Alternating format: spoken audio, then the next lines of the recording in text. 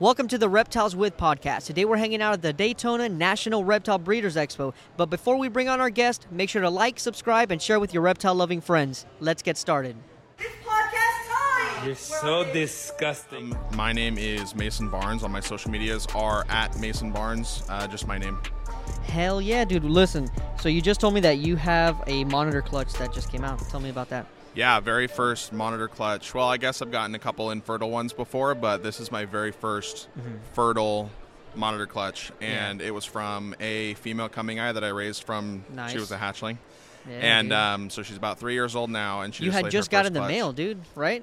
Yeah. I literally got the mail, put him in with her. Within an hour, they were locked. Dude, that's And sick, then they locked man. for 10 days straight. On and off. Like, you Yeah, know. yeah. Yeah, it was on and off, but they Dude, locked that guy for 10 days lasts straight. forever, man. Yeah, exactly. No, he was good. I at first was a little hesitant because coming eye, I've been told, can be a little bit spotty, a little aggressive sometimes with each other.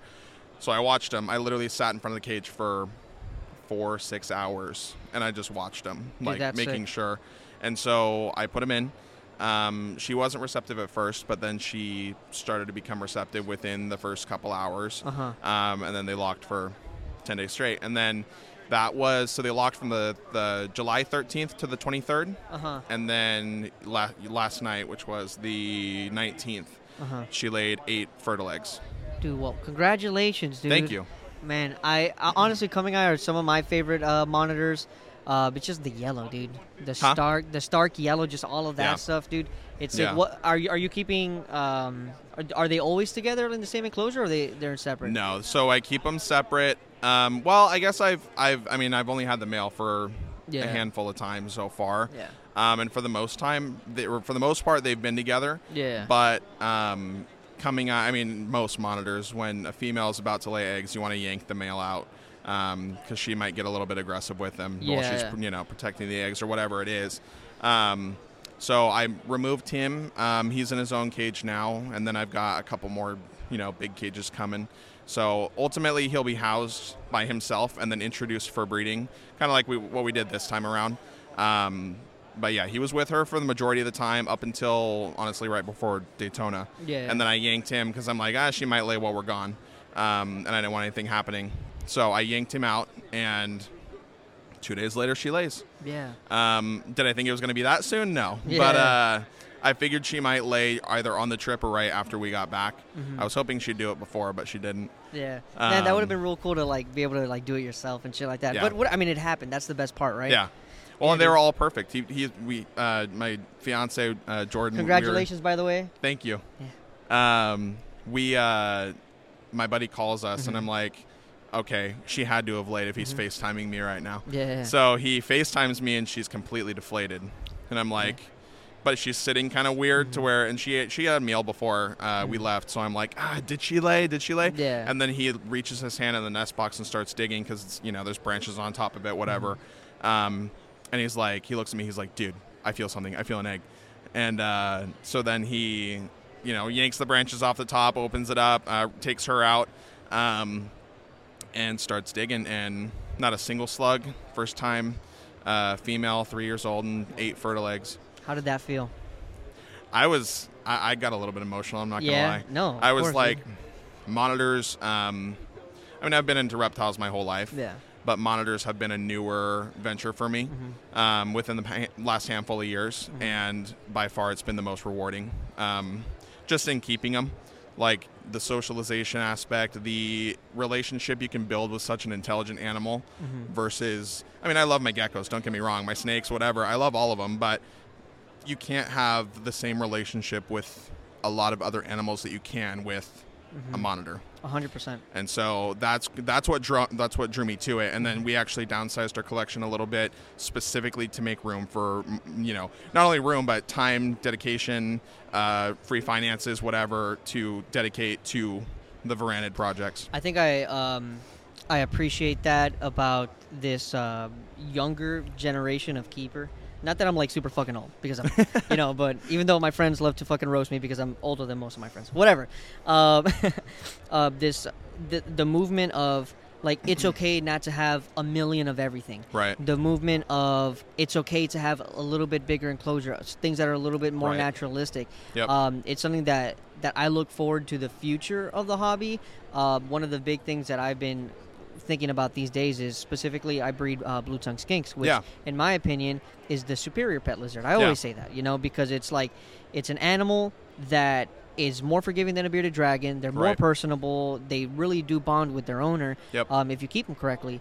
The thing is that most of us that breed them, we were taught how to breed them in racks. Right. But that's a lizard. That's a lizard at the end of the day. You know, they're gonna need their UV. They're gonna need more than that. Right. So I've been thinking and seeing a lot of the this new movement of like naturalistic keeping. I'm like, okay, how else can I keep these animals that maybe it works functionally for a breeder to do these things in quote unquote numbers, but also like most importantly better for the animal.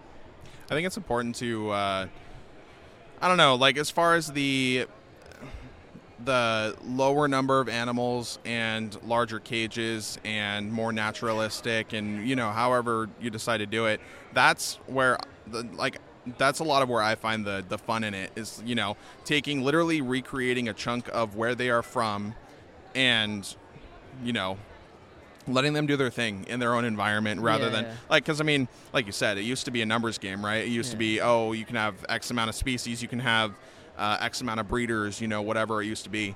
And it, we're not oblivious to it. It still is like that for a lot of people. Yeah. But I totally agree. I really love the new movement of bigger, naturalistic, enclosed. I mean, even with snakes, the typical, the old school way of doing it was I just got a reticulated python, for example. Old school way of doing it probably would have put it in a rack. Yeah. It's a little super dwarf. I built a naturalistic enclosure for it. She is exhibiting the arboreal tendencies that they do. She's out climbing all the time. She's basking arboreally. She'll go down and drink her water in the bottom. She's got a couple hides down there. A common thing is, the snake might refuse food in a setup like that. She eats like a monster. Yeah. I think that if you do it right, because I mean, there's definitely a wrong way to do a naturalistic cage, right? Don't throw a tropical gecko into an arid environment. Yeah. But I think if you provide all the proper tools for the animal to use, I think that it's literally that. It's key in understanding like some of the natural behaviors that are needed for the animal. For example, ball pythons, they made racks for ball pythons. Right. They didn't make them for all species. They made them realistically for ball python breeders, where the majority of that animal's life, they're going to be switching between different either burrows, mounds, this and that. Mind you, will they utilize arboreal space? Yes. Right. Yes, they will. Is it the most natural thing that they do? Probably not. It's not that often. We've all seen Dave Kaufman's movie. Right. So it makes sense to put that in a rack. When it comes to like retics, I wasn't like bred and born like into the reptile industry. I just stumbled upon it.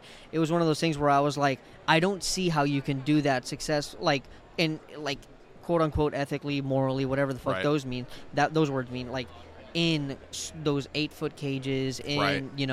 Well, it's like you're putting a 18-20 foot animal into I've seen some small cages for those big retics, man. Like, it's don't put a 20-foot snake into a 8x2x2. Yeah, that makes no sense. Simply, it's not going to work. Especially an animal that even at its size, it's still going to be arboreal. Right. Yeah. Right. I was actually talking to some of the people from the ARS racks because I use those for my ball pythons. Yeah. And I was telling them, like, hey, like, have you thought about like maybe like retrofitting some of these to have a little bit more space in between so you can fit some lighting, a different kind of like top where there's more ventilation where the lighting can go through? Yeah. Because these would also make really good lizard racks if you were to just like do stuff like that. He's like, oh, it's just not anything that we're thinking about right now.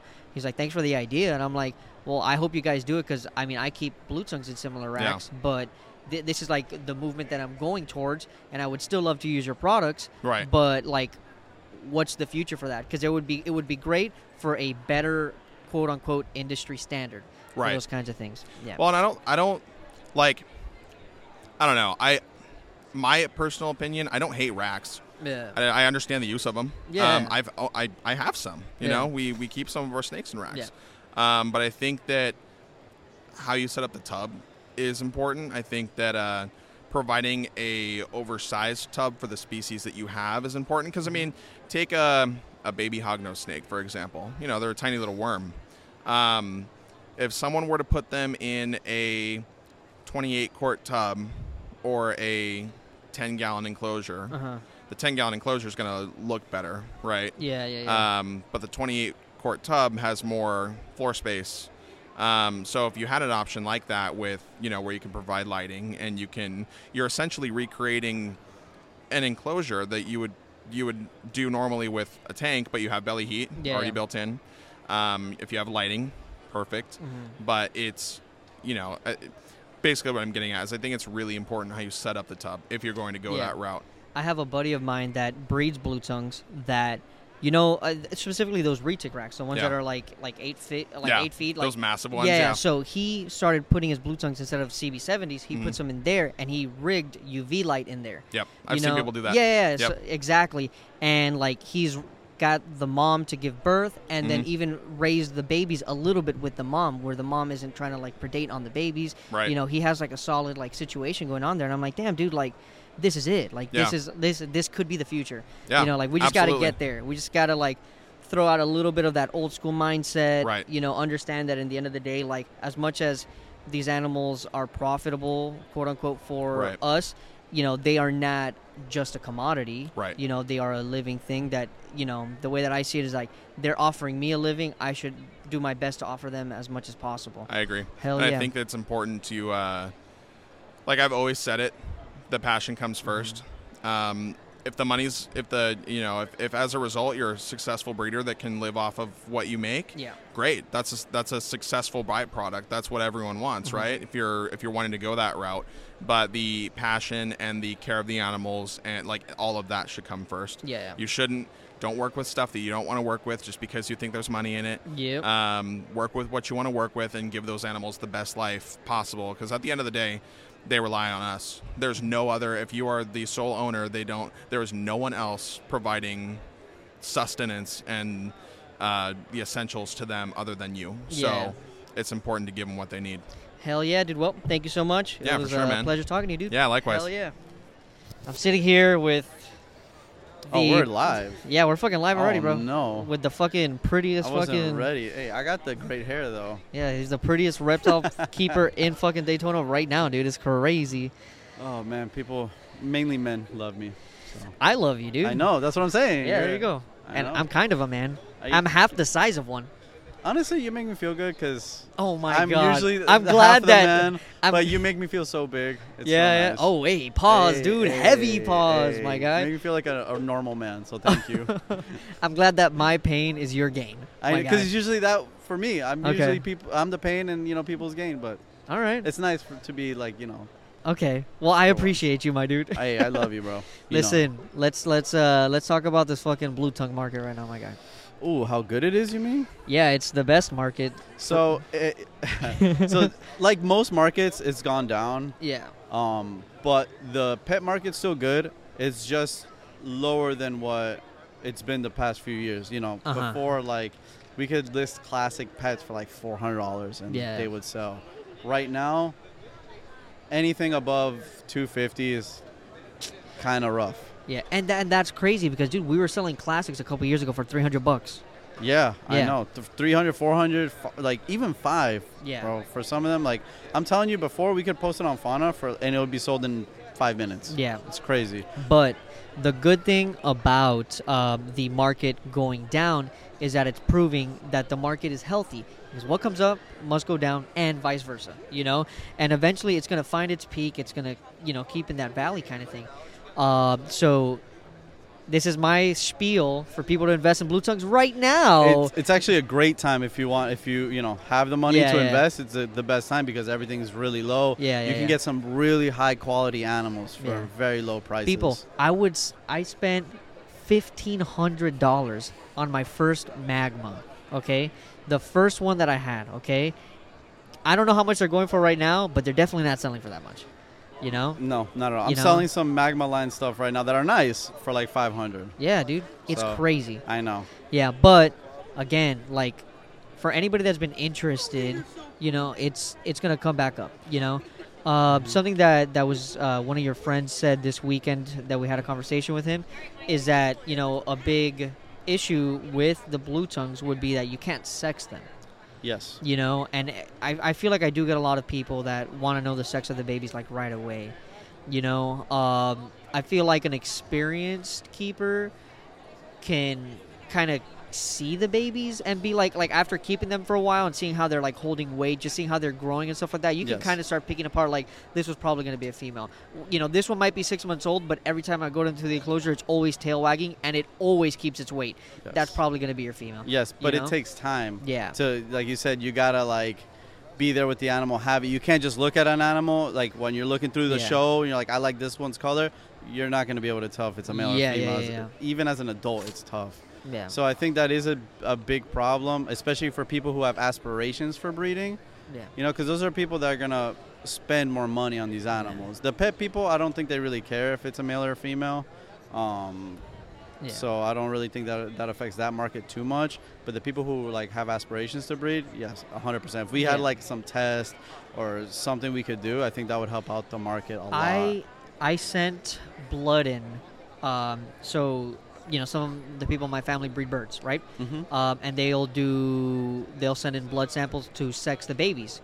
Mm-hmm. And what I've done is that we sent in blue tongue blood to see if they could get sex. Unfortunately, they couldn't. They couldn't figure it out from the blood. I don't know why. But if we are able to figure out genetically what the animal is, like that's something that I would definitely invest in. Yeah, 100%. And I know with other animals you could do it with the sheds, but I don't know if anyone's tried it with the blue tongues. Yeah, it might be the similar issue. Like, yeah, man, you can't even they're not sexually dimorphic at all, which is it kind of sucks. Yeah. To be honest, but if there's a way, I think the more blue tongues are studied, probably the more likely they would be to be able to sex it with blood or shed, because that's a DNA thing. Yeah. And the thing is, if there's not that much info on it, that's probably why they don't really know how to sex it. Yeah, and I think how long have I been doing this? And even now, sometimes I'll have animals and I'm like, I'm pretty sure I know what sex it is, and I put them together and they're not, or some of them I will know, and then I'll even send you pictures. I'm like, yo, you need to fucking help me. I need a second opinion on some of this shit, you know? You know, it's funny, some of the morphs too. I've noticed, for example, Swedish stuff. Yeah. A lot of them look female and they're male. So there's even certain morphs that tend to look more like one, but it's actually the other. It's really weird. And now, I mean, working with it long enough, I kind of know now. One of my friends got one of our skinks from her. You ask anybody else who's not worked with that line, they'll be like, that's a female, that's a female. But I look at it, I was like, dude, that's a male. I have a lot of males that look like females that look just like that. Yeah. So it makes it even harder, man. Yeah. But I don't know what we can do to really... I'll tell you what. Let's talk positivity about the blue tongues. Okay, yay. What are the projects that you think are going to be the next, hit blue tongues? Obviously, I mean, fucking the ivories crashed before they fucking flew off. But the important part about getting the ivory in as many collections as possible is to diversify that blood. Yes. I'm okay with the fact that they dropped in price. It sucks that I invested so heavily into it, but you win some, you lose some. Right now, I want to take mine to dark stuff. I want to take mine to red stuff, and then meet it back eventually. Maybe breed some of those together to create the ivories and get a little bit of the investment back. But it's about diversifying the blood. You know, the ivory is a good one. Is there anything else that you think is coming soon? Just to expand on the ivories, I have noticed some ivories retain color a little bit more. Yes. I have one that was when it was younger, had a lot of red. Yep. But now it still has some red and pink, and I wonder with a lot of outcrossing, like you were saying, if that's going to be able to retain the color. Because the one thing that sucks about ivory, how it's kind of a dead-end gene almost, where you can't really do too much unless you mix it with other mutations albino, melanistic, stuff like that. Ones. Not like line-bred traits, which is mostly what we have available. But so a couple things with that. The first thing I'll say is that a lot of you're going to start seeing in the future people crossing northerns with IJs, northerns with easterns, so that way we can keep the inbreeding as far back as possible, and also to be able to put in new mutations like the melanistics and the ivories. And then the second thing is that I like the name ivory because I think it better suits what the animal is compared to what they call it in Australia, which is the white northern, because to me it reminds me specifically of the ivory in ball pythons, right? And the ivory in ball pythons, people thought very similar. Oh, it's just going to be white snake. It's going to have a little bit of yellow in the head, a little bit of gray, and that's it. It's just going to be white as an adult. But what they found is two things. When you mix it with leopard, pattern comes out into that white. And leopard is not only does it make it like funky as far as a pattern, but it's a darker gene. And then when you mix it with Enchi, it also helps with it because that is a brighter and also messes with the pattern. So that's why my thought process is that if I put it into red, maybe I could figure out a way to bring out some of the reds or pinkish hues. And in the similar sense where the melanistic blue tongues, the hypermelanistics, they have the red flames. I'm like, maybe we can get there with the ivory. It's a white animal with pink flames. And then maybe we could bring out the pattern even more if we put it with our darker stuff, not the hypermelanin stuff, but just darker lines. Or even if we come out with some pattern mutations. Yeah. That might be... I think there's going to be a lot with the hybrids. Yeah. I think the ivory or any of these other genes might... It might change it a lot. So that's what I'm really excited for. I think the hybrids are going to be a game changer. I think that's going to bring a lot of excitement back into blue tongues, and it's going to make the market go back up to where it was. Yeah. Especially like you said, like there's albinos in the Indonesians, and there are other mutations. You can start mixing them together. Like I have, it might I don't know if it's an albino Maruki or it might be a hypo, but like mixing that with the ivory, mixing that with the reds, mixing that with the hypocalicos. So I've talked to you plenty of times about the hypocalicos. I still haven't been able to produce any, just because we just moved into a new location. Actually, had a really bad year because of that. They first cycled, they cycled late. They started breeding late, and so I had a lot of slugs and stuff. Yeah, it's bound to happen. The same thing happened to me when I had done the move to Central Florida. But with the hypocalicos, like I've seen outcrosses. I have some outcrosses, and the way it to me, it almost acts like an Enchi. Again, I've only seen only seen a couple of outcrosses because that's all there's really been. But it brightens the animal so much, and I'm like, dude, it's gonna look very cool in reds. Yeah, I'm gonna mix it with some high black stuff, see what that does. The ivories.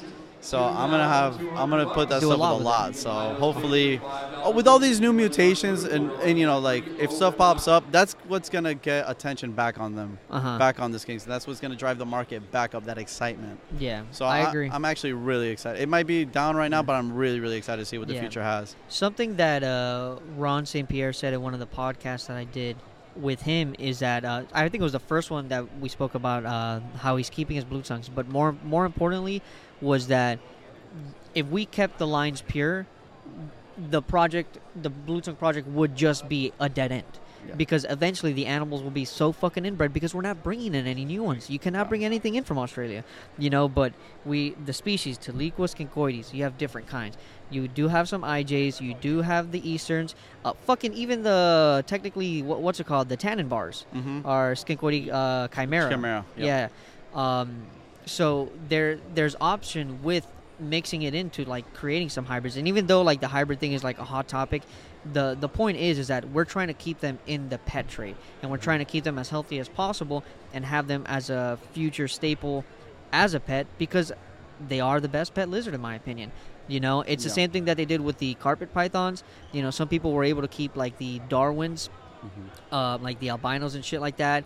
They were able to keep them pure, but some people cross them with the Xanthics, which are a different from a different area, and in the end, technically it's either an integrator or a hybrid, but it's still gonna make the animal that much better and more. It's giving the animal a future kind of thing. Yeah, look at like we were talking about earlier, the gammas. Yeah, like those are the amazing animals that came out of those crosses. So that's what I want to do with skinks. That's what I'm gonna focus on.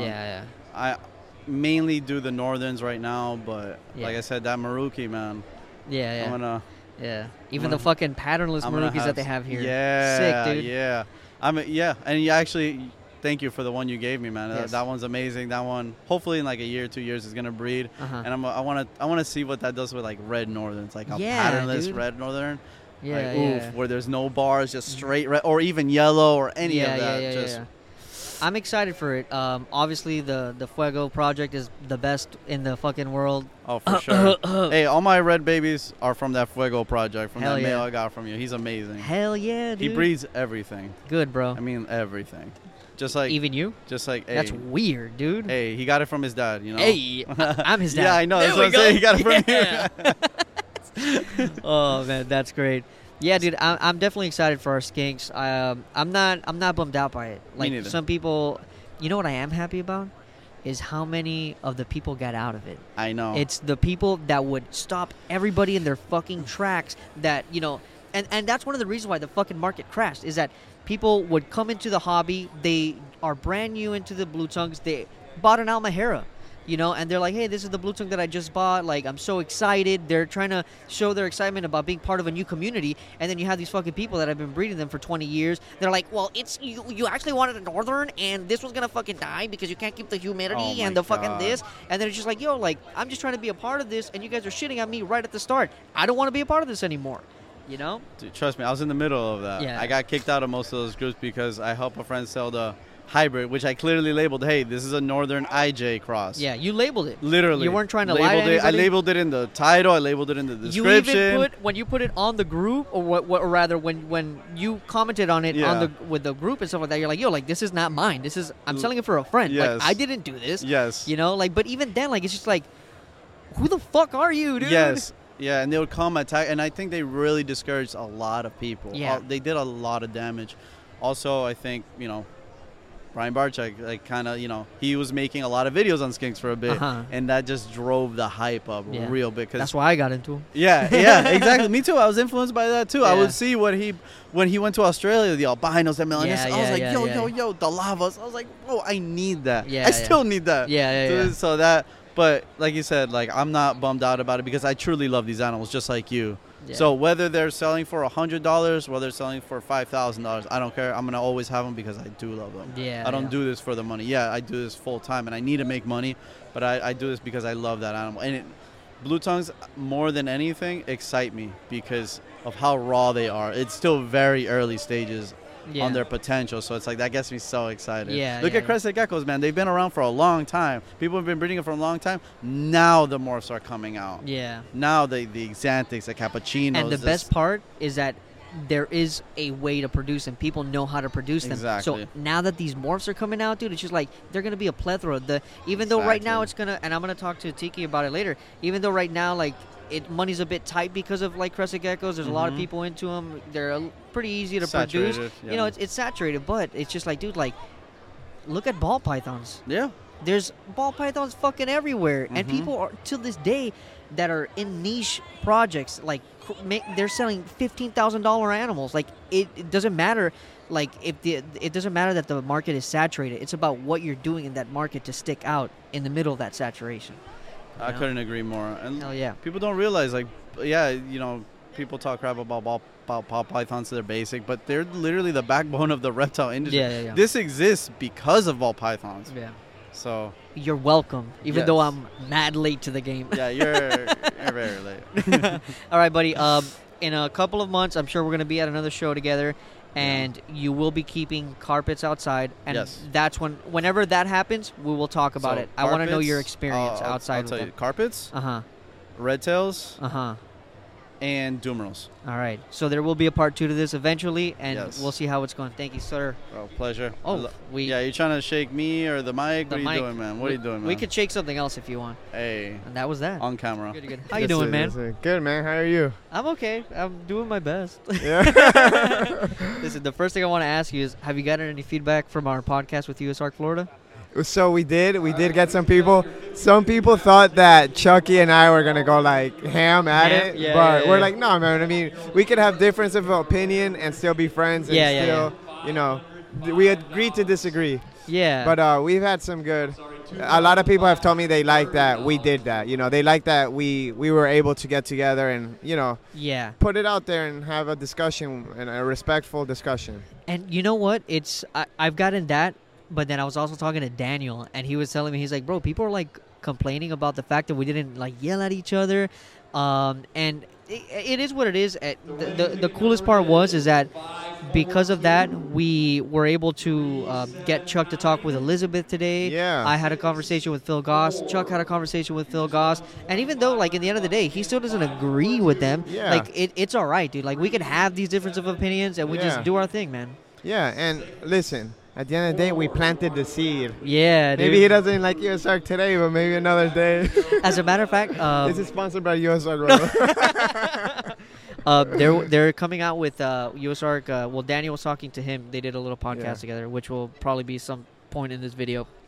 They were talking about that USARK Florida is trying to come out with kind of like a, how do I say, not a rescue program, but allow keepers that are part of USARK to be there whenever they're, you know, somebody needs to go catch an animal because of, like, for example, this ball python thing that just happened in St. Augustine where some asshole released a bunch of ball pythons, you know?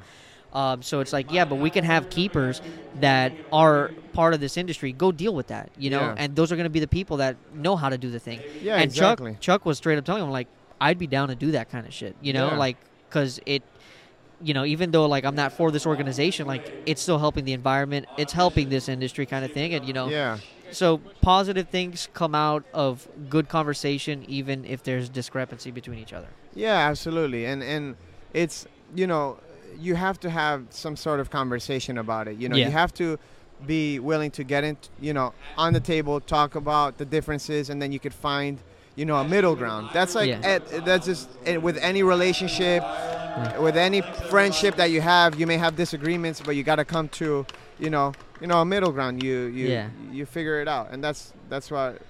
That's politics, bro. There you go. It's politics. Look at that. We brought politics into reptiles. We did it, guys. We're like the government. All right, look.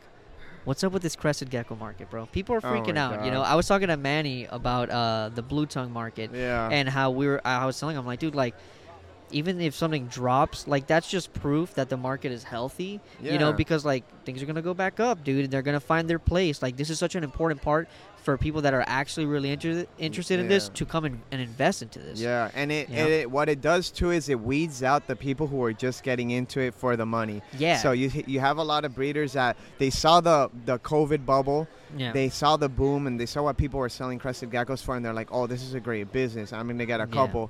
Now, you know, we're like all the way down, and people are like, well, I'm not seeing these numbers that, you know, Axanthics are down. Like, man, Axanthics last year, you could find $20,000 Axanthics. Now they're like $3,000. Yeah. Now, it's going to weed a lot of people out, but, you know, rightfully so. Sometimes that's how you have to find out that you're not into the business that you're in. You know, you got to do it through the tough times and the good times. Yeah, and that's the thing, like, you might never be able to get an Axanthic at that price anymore. Oh, no, you most likely will never get it. It doesn't usually work that way. Exactly, and I think that we're going to be dealing with this just general, like, market drop maybe for another year. Because what I've seen, it's also the same thing with some people that got into ball pythons, is that, you know, during COVID, people bought a shit ton of ball pythons, and then they bred them, got the babies to hatch, and realized, oh shit, I bought 20 females and now I have, you know, like, let's say 50 animals. 50 animals to feed. You know, my rodent bill just went up 3 times. Yeah. You know, and it's just like, fuck, dude. Like, now they're gonna want to get out of this shit. Now it's real. Now it's a lot of work. It wasn't. It was a hobby. It was fun, and now it's like actual work. Yeah. But, you know, and then the couple good people, they'll stay, you know, they'll stay, and, you know, it makes the hobby better. Yeah. No, I agree. I think just like anything else, it goes up and down, you know. In any business ever, you're not going to escape that. Yeah. You know, but the thing about animals is that it is a living creature, and you don't, you know, you got to feed the damn thing. Yeah. And you can't just go on vacation and forget about it. And if you're not 100% invested in this, it's going to show real quick. Yeah, it's a liability. Yeah, it's like, what's the thing that people always tell you not to invest in? They're like, buy assets, not liabilities. It's like, no, we did liabilities. We did it. Yeah, dude. Now, you got those white-ish crescent geckos. Yeah. What have you got? Not crescent geckos. Sorry, the gargoyle geckos. Have you gotten those to breed yet? Yeah. So we do have a bunch of. So what I think it is a simple recessive. So I have, in theory, I have a whole bunch of heads. You know. Now this next coming season, next year, 2024, we're gonna put. I have 2 visuals that are full siblings that came from the same breeder. And next year I'm going to put, daughters from each of them and try to produce more visuals. Yeah, to separate the blood a bit. Yeah, to somewhat kind of diversify it. And obviously I've bred them to a variety of different animals from all types of different bloodlines. Yeah. Some reticulated, some red striped, a bunch of different stuff. But I think that there's already some people, every now and then, I get tagged or pictures sent to me from animals that are in China or Korea that are the same exact thing that I have. Yeah. So it's out there. And Paul and Kelly from Rack House and Eclipse Exotics, they have produced multiple, but I think only one's been viable out of that pair. And it's definitely like I'm pretty confident it's a simple recessive, and we're gonna start hatching out our visuals next year. I'm pretty confident in that. I personally prefer a gargoyle over a crescent gecko, so that's something that I'm super excited for. Yeah. I know that I've spoken to you a couple times that I've been trying to breed these gargoyles for the longest fucking time, and for some reason I couldn't figure it out. But I have babies now, dude. Nice, I did the thing, I told dude. You. I'm cheeky now. I did it. First, I fucking copy Manny. I do the blue tongues. Now I'm you. Oh, dude, that's funny. Yeah, dude. Yeah, I'm super excited for that.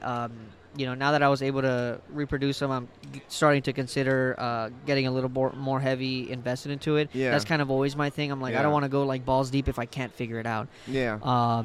So yeah, I'm excited for your I know, man. I'm super excited. The gargoyles honestly have been always kind of like one step behind the cresteds, but I think when we start to see all these morphs, like real like genetic mutations that people start to get behind and start to get excited, and we can start making combos, it's gonna blow up just like the crescent market did. Maybe it won't. Obviously, it was like the perfect storm for the crescent market to blow up with COVID and everything, and the new and caps and all these things all at the same time, and the prices skyrocketed.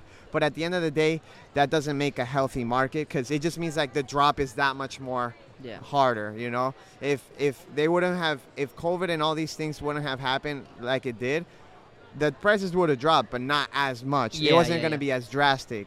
So I think it's going to be, with gargoyles, it's going to be something like that, where we're going to see a spike in the prices, especially when I prove these things out and I could, and I have proof. I'm like, nope, this is recessive.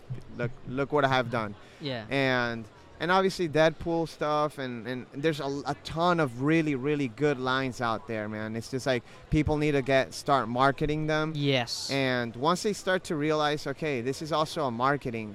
When you got a business, you got to market your business. The thing is that I think that the majority of reptile people just aren't business people. Yeah. And that's a reality. You see, at a lot of these local reptile shows, people that don't really put a lot of effort. It really is just a hobby for them. Yeah. Or they might just think they're doing business, but it's just like, you got to put a little more thought into it, a little more effort, so that way you stick out against the same guy that has your same tablecloth and your logo, your same ball pythons. Yeah.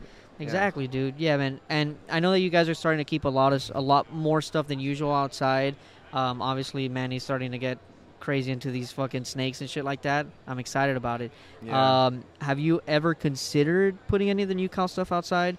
I know that a lot of people say like, oh, Florida's going to be too hot, Florida's whatever, but people have done it. Yeah, I'm one of those people. Yeah. But what Ron told me, he's like, we have like 100 crested geckos outside. I don't know if he was fucking with me, if he was exaggerating, but he does have some crested geckos outside. And I'm meaning to go talk to him and go see and check out his place and just pick his brain about how he's doing it. I put one crested gecko outside last year to kind of experiment. And during the summer months, I noticed it started slowing down a little bit. And I was like, fuck it, I'm just going to put it inside. I didn't want it to just die or something.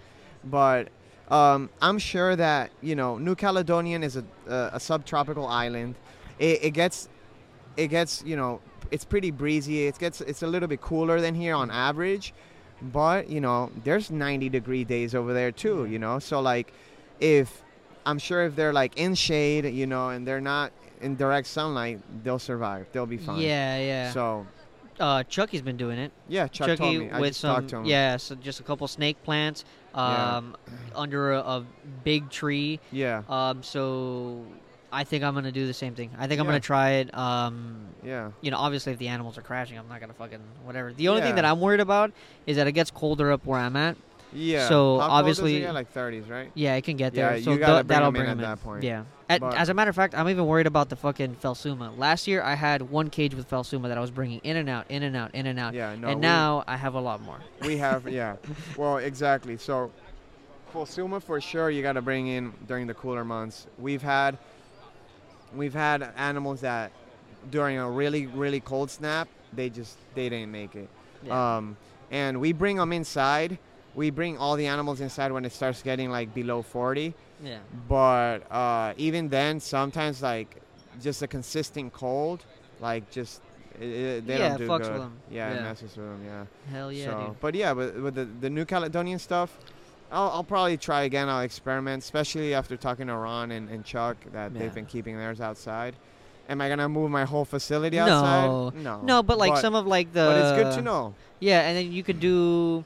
You know, some of your pet grade stuff, that's just the shit that goes outside, you know? You know, your really, like, heavily invested stuff stays inside where it can be a little bit more controlled, you know? And the main problem, this is something that Paul at Rack House told me, and it's very true. The reason why, you know, when people say, you know, over 85 degrees, including me, I would say this all the time, over 85 degrees and your geckos could die real quickly, is because if the humidity is super low, over 85 degrees is going to dry out the gecko, and it's going to dehydrate it like that. Yeah. So if, you know, obviously in Florida we got insane humidity. Yeah. So the humidity's high. It's a well-hydrated animal. They're going to be able to tolerate those higher temperatures. Yeah. Like 100%.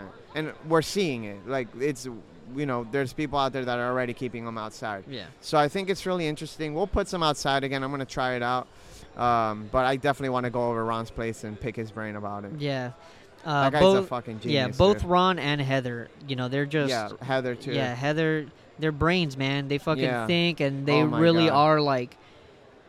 That is herpetoculture. Yeah. Like, that is that. No, and the cool thing about them is that they're old school guys. I mean, Heather, not as much as Ron, with all due respect, but... Ron's like old school guy. Mm-hmm. You're old as fuck, Ron. but he's like Yo, involved. he won an award. Did you see that shit? He's involved with the hobby, bro. Yeah, like, yeah. He's doing stuff better than like young keepers. Yeah. You know, like he's not. And he's still trying to he move evolves. forward. Yeah, he keeps you know? and like, he keeps innovating. And yeah. kudos to them. I respect them so much. I forgot who it was that I was talking to. I don't know if it was on this podcast, so I'm so sorry if I'm fucking repeating myself. But when he started explaining to me about how they're keeping the blue tongues outside, and from what I understand, like the blue tongues really are like more like a Heather thing, similar to the bearded dragons. And so I was like, okay, I need to figure out a way to do a similar setup that works with the kind of materials that I use. So I came up with the setup, and I'm like about to implement it. And then one of the last times I spoke to them, he was like, yeah, we're about to change it up. We're going to do this. We're going to bigger enclosures, this. And I'm like, fuck, man, I thought I had the roadmap now. Now I don't know shit, dude. It's been a year, dude. You know, and yeah, they're just brains, dude. Yeah, man. Yeah, as a matter of fact, like it's like whenever I get into conversations around them, I don't even talk. Like I just listen. It's one of those things. Like I just you know? No, I know. Listen, man. I know, dude. Trust me. I want to go there, smoke a cigar. I don't know if Ron smokes a cigar, but we could just talk. And smoke the cigar. I will just listen all day. Yeah. Those guys are books of knowledge. Yeah, for sure. And Heather, too, yeah. Yeah. Now, future of Tiki's. What's coming up new? What do you want to promote? Like, what's coming out? Well, when does this come out? A clip of it will come out next week, and then the full thing comes out in 2 weeks. Okay. Well, so we're constantly doing a bunch of sales and stuff. I'm obviously excited about. I'm breeding more the gargoyles than ever. I'm popping out a bunch of gargoyles. A bunch of really nice red stripes. We got the amelanistic, or what I call the amelanistic project, the white gargoyle project. And just overall, man, I'm just really excited about crested geckos right now. There's so much more information that there was just a couple years ago. Like a lot of people have done such great work in like really, breaking down each particular morph and gene and trait and saying, okay, no, this is actually a codom where people are incomplete dominant. This is a recessive mutation where before we used to think, oh, you put 2 crested geckos together and you pop out some random shit. Yeah. No. We just haven't paying enough attention. Yeah.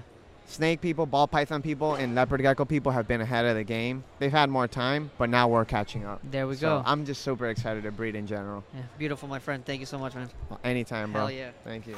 There's nothing better than the smell of coffee in the morning, okay? There's also nothing better than the smell of reptiles in the morning. Psych. Reptiles with coffee. That's the smell you want. The strongest coffee, all right? We have it for you. Head on over to the description or go to coldbloodedcaffeine.com and use the code ReptilesWith to get your Reptiles with coffee today. We're sitting here with Trey from Cold Blooded. It's caffeine. Caffeine. Yep. Caffeine. There we go. So, how many times do you get asked? Is it cold-blooded coffee, cold-blooded caffeine, cold-blooded cafe? It gets yeah. So we do get mixed up with cold-blooded cafe quite a bit from being in the reptile world. Yeah. Like a lot of times at shows and stuff when we're there, we'll get confused. Coffee. There is another cold-blooded coffee, which is why we're not cold-blooded coffee. Go. Yeah. So we purposefully did caffeine. Okay. To try to avoid that confusion. Yeah. So when you guys conceived this idea, right? What was the instinct to do this in the reptile world? So I bred reptiles and kept reptiles for since like 2012. So a good 10 years before 9 years before we started the coffee business. So I was already kind of like connected a little bit within the reptile world. And that's where the idea came from, is to merge the two businesses. I was actually in the grocery store one day looking at coffee and noticed a Brazil coffee and a Colombian coffee. And I was like, man, I've got Brazilian rainbow boas. I've got Colombian rainbow boas. I've got BCI stuff, And I was like, oh, that's interesting. So then I looked into it a little bit more and was like, oh, this is actually like really good for reptiles and in their environment. Coffee's a shade plant, so you don't have to destroy old growth forests to plant it. There's studies that show reptile biodiversity increases in coffee plantations. So it all just kind of came together. I was thinking reptiles, but we definitely made sure that we proved it out and made sure that it made sense in that idea. I think it's a great idea. When I don't remember. I think it was Daytona that I first saw it, because I think I sent you guys the message like right after. And I thought it was an amazing idea. So I'm Cuban Nicaraguan. That's my heritage. So growing up, we always had coffee after work. Sure. My Cuban grandma, we get home and literally like it was ready for us. It's just a part of the culture. Exactly. So I was always into coffee, and when I saw that you were doing some of the affiliate programs with Bob's Balls, I know now you have it with Adeline and stuff like that. I was like, dude, like I need to figure this out. Like I need to be a part of this. And I'm real grateful that you guys accepted it, and it's been a big hit. Y'all have been a great affiliate partner. I'm glad. Very really active. Glad. So. I believe in it.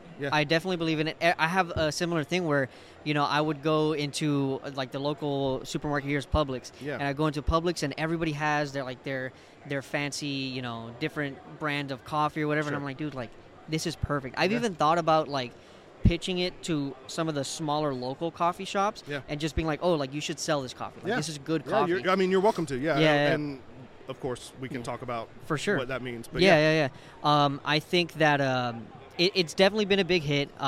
Every time that I've gone to any of the reptile shows, everybody's always raving about it. As a matter of fact, I had somebody that was going to purchase one of the things of coffee, and they were like, but is the company here? And I'm like, no, they're not. And they were like, well, I like the other coffee better. And I was like, well, go buy the coffee. And then on the other spectrum, I've had people come up to the table and be like, oh, this coffee here, the Reptiles with, is the best one from the line.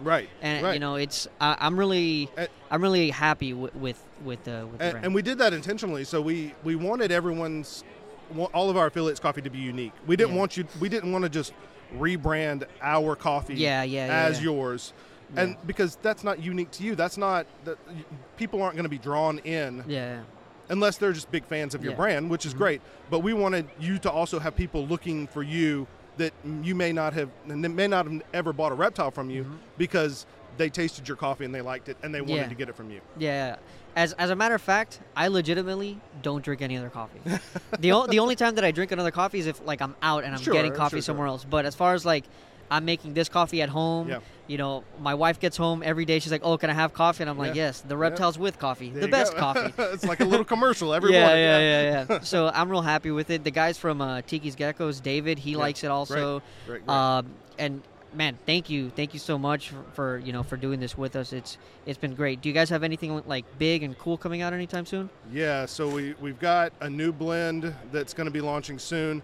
I can't say who it's with yet. Okay. But just stay tuned. Well, I saw you guys traveled somewhere. Yes, we did. Yeah, yes. I won't say who it is, but so there's a hint there. It's a big hitter. Yeah. So be on the lookout for that. We're also launching, and I'll give you the exclusive on this one. Hell yeah. We are launching a line of tea coming up. Fuck yeah, dude. So we're doing a line of tea that's going to be coming out here hopefully in the next month or two. I'm trying to get it before Arlington. Okay. We got to talk about that. I have an idea. Okay. Yeah, with tea. We'll talk offline about that one. Yeah, for sure. Well, one more time, I appreciate you. Do you want to like tag yourself, like tell people where to find you? Sure. So check out coldbloodedcaffeine.com. We have a whole line not only of affiliate coffees but also signature coffees, some higher end like specialty locality coffees.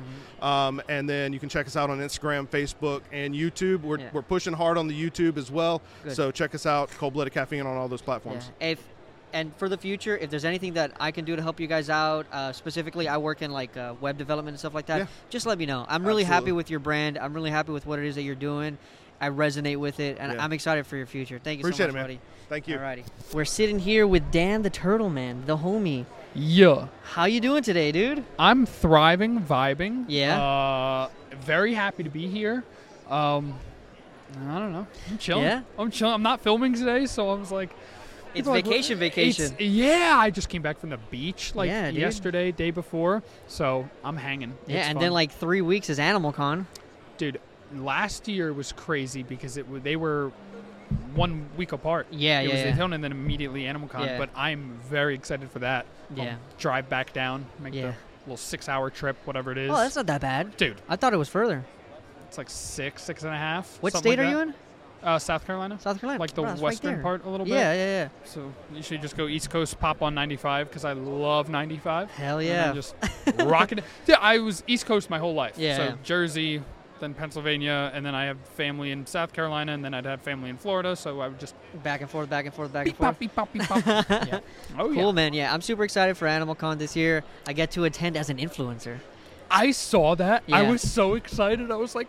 Yeah, my dude. boy, yeah, dude. Yoshi. It's cool, man. It's cool. I got to see if I could. I had like sent them a message a little while ago about because I know that they were like sending messages about adding like staff or whatever. Because I definitely want to take out the other guys from the podcast so that way they can go and hang out. Yeah. But yeah, dude, I'm excited for a good weekend. Oh yeah. They have the little guest thing. Did you see that? No, I have not. Okay, so they gave out a like guest form that you can fill out. Oh so shit. you can bring. Okay. Like, a guest. Yeah, so I don't know. It says only one, but I'm sure they wouldn't be mad if y'all... Are you bringing podcast? Are you going to set up the podcast there? So I wanted to. I mean, obviously all the stuff that's going on with bar check and stuff like that. I didn't want to be like... Oh, I don't want to be a problem, you know. And then I saw that Forrest is going to be podcasting also, and I was like, fuck. Like I don't know if like it's... I don't know how it's going to look, me just being like, hey, can I also do this? Just be like... Forrest, let me use your equipment. Like, you just send me the audio file. Everything's great. The good thing about this is that it's super mobile. I literally fit it in just one case, like a little case. So I could set up wherever. And then I also thought about renting a room at the hotel and just doing it from the room. I don't know, dude. I don't know. I got it. It's kind of suspect if you do it that way, bro. No. I think that's so. I'm not gonna like dive into this because I've changed my content a little bit. Okay. But I'm going more of that crazy, stupid, because that's how I actually am. Okay. That would be funny. Like, I think that would be gold. Yeah, like, dude. That would be good. I actually have a planned video. Me, KJ, and Alex Duff. Okay. I want to do drunk cooking in the... in the hotel room, and because they're both Ohio boys, KJ's like, yeah, we're gonna like get hot dogs and like all that other stuff and like make these special chili dogs or whatever that are like classic from Ohio. I was like, we can do that. Well, KJ will not be because I think because he's 20, Yeah. So he will definitely not do that. Definitely not do that. Because it's not allowed. Not allowed, and I'm a good boy. Yeah. But it would be funny, and so that's a little bit more chaos fun. Yeah. No, I think it'd be a cool idea. I don't know if you follow any comedy podcast, but there's one specifically that some guy named Bert Kreischer does. That whenever he's on tour, he'll do one where it's just it's 3 mics and all the comedians just pass around the mics and just go on. So I'm like, damn, dude, in my head, that when we do this podcast, it's supposed to be more comedy based in the reptile industry. So it's if we just did that, just a bunch of us just hanging out and just passing around the mic, talking shit, just the real hangout, so that way people can see it. So I have thought many a times. Okay.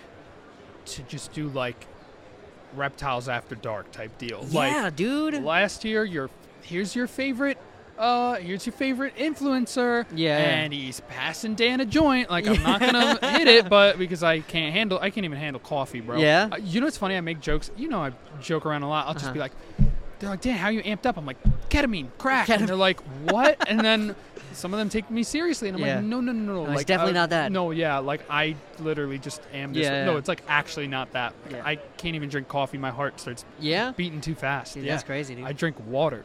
Anyways, comedy. You guys should do the tiny mic. I love my tiny mic. It's not really high quality, but it's funny, and it's this little stupid pissing freaking tiny mic. Oh, so it's this is the problem with that. All and right. not that it's a problem, but I'm because my background is music, so I'm super picky with audio. So Good. Yeah. Good. I mean, that's a good thing. Yeah. So I've definitely thought about it, and as a matter of fact, we thought about it with Chuck because he's doing social media again for the shop. Yeah. So he's like, "Oh, we just gotta get a tiny mic and start interviewing customers and just ask them ridiculous questions, so that way they get discounts at the shop." Yeah, kind of thing. Yeah. Oh, it's great. I ordered the stupid little piston thing from Amazon, and it's oh, it's so fun. I like that, though. The comedy bit, I was like, there's not enough. Yeah. Because, in my opinion, every reptile tuber right now just is kind of the same. You got the people who live on a farm that are, vlogging the farm. Yeah. Or, whatever the heck. You get the people that are, going to the reptile shows, just vlogging the reptile shows. And as fun as that is... Yeah.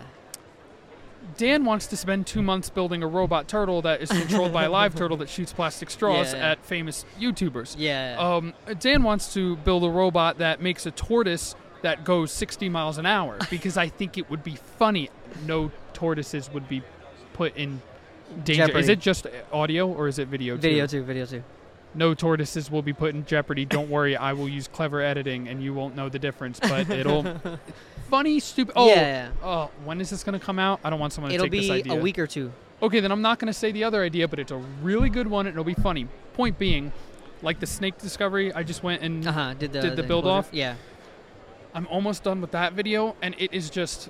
Everyone else is like, what up, gang? It's your boys at Snake Discovery, and now I'm going to build a Snake Discover. It's cool. Mine is just not that crazy. We got some no words. Yeah. Hell yeah, dude. I mean, dude, in the end of the day, I think that the best way to get to know the people that you like to watch is definitely one through comedy, but transparency. And you got to give your authentic self. And there's, a lot of the times behind, in front of the camera, it's a persona, and that's the shit that me personally, I'm not about. Because the thing is that I've tried doing I'm walking around this reptile show. I'm taking videos. This is that. And I don't enjoy it.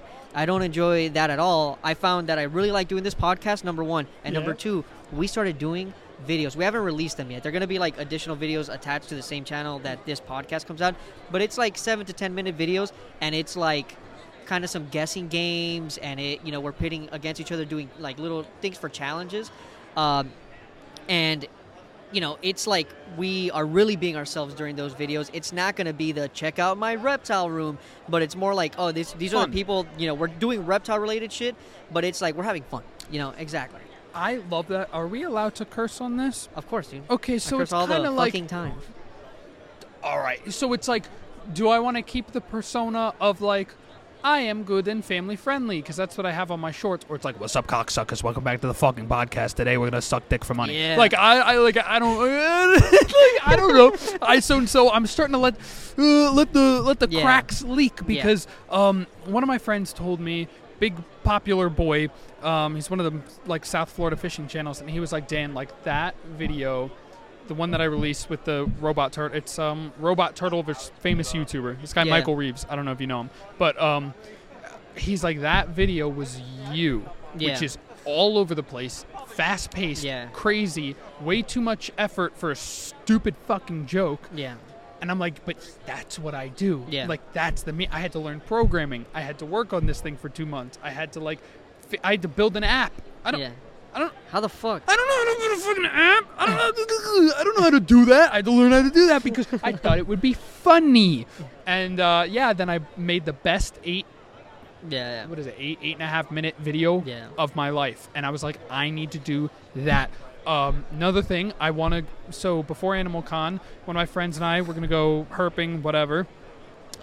I think it would be funny if Batman went herping in the Everglades, and I want to get just like a whole ass Batman outfit and like make it super cinematic and like go catching pythons. And I think that if that's authentically who you are, it is. And when people come up to you at these shows, if that's authentically who they get, then that's the shit that you got to do. You know, and the reality is me personally, I literally seldom do I intake animal-related content. The only content that I take in is comedy and Marvel shit. That's it. That's the only fucking content. So when I look at like the actual YouTube channels that I follow, I'm like, I want to do those kinds of things for the industry that I'm in. That is literally exactly what I'm doing. Yeah. And that's the only reason I've been able to do that is because of like all the bullshit that I went through. Like I had half my critters died on loan when I loaned them out. I had no choice but to loan them out, and then they got a weird, crazy freaking herpes virus that took them out. Man. And so it's like, if I was not forced to downsize this hard, I have 14 turtles right now. Like that's it. I would never have started exploring this avenue. And I think that if my previous stuff took off, I would never start doing like, okay, I'll tell the idea, because who else is going to put in the time and effort to build this robot? And even if you do, it's not going to be as good as mine. There you go. Making a shrimp that can fry rice, like getting a cherry shrimp and putting a little camera on it. Someone already did it. I forget the dude's name. I'm going to credit him in my video, though. But literally, wherever the little shrimpy moves, it'll add different things, and then up or down the heat, and then mix it and stir it, and then I don't know, figure out some joke, some little one-liner at the end or some stupid shit. But that's great. That's combined industry and comedy. I was like, that's doable. Even if it's like loosely reptile based, even if it's just at a reptile based event. I love how this conversation turned out, because we could have easily spent like 20 minutes talking turtles, but this is fucking better.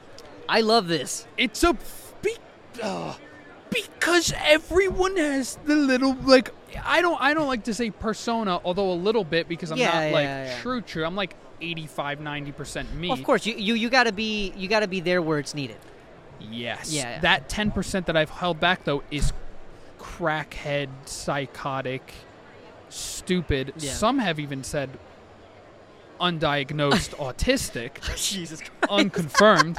Jesus can't help you now, dude. That's it. I told you. It's like I love that one podcast where Joey Diaz was on Alex Jones, and he's like, "Dog, can I cuss? Can I curse on this podcast?" And Alex Jones was like, "We try not to curse." And he's like, "Dog, I put a little 8-ball under my left nut because my left nut's bigger than my right nut because I'm a lefty. I thought I had cancer for 2 weeks." He went off.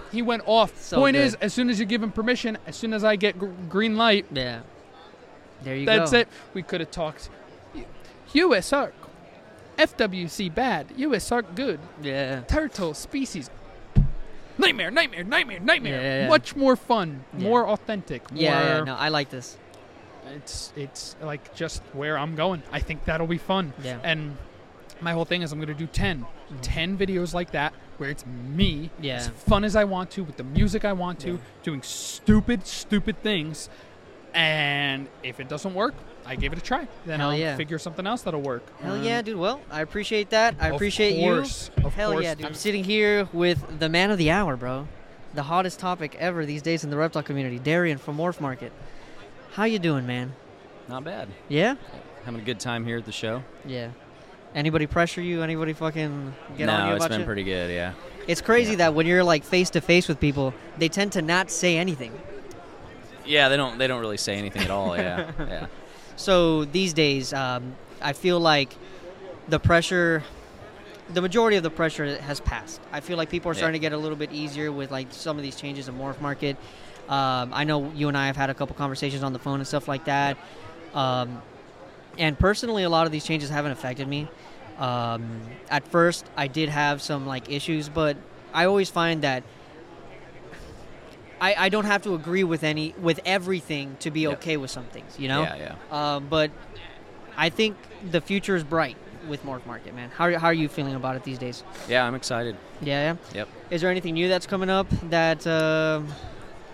Yeah, we've got payment processing coming out here real soon. That's getting real close. And then we've got MorphMarket Plus. That's going to be pretty fun. Okay, what's that? So that will be $5 a month for buyers. Okay. And it'll be it's kind of like a verification thing?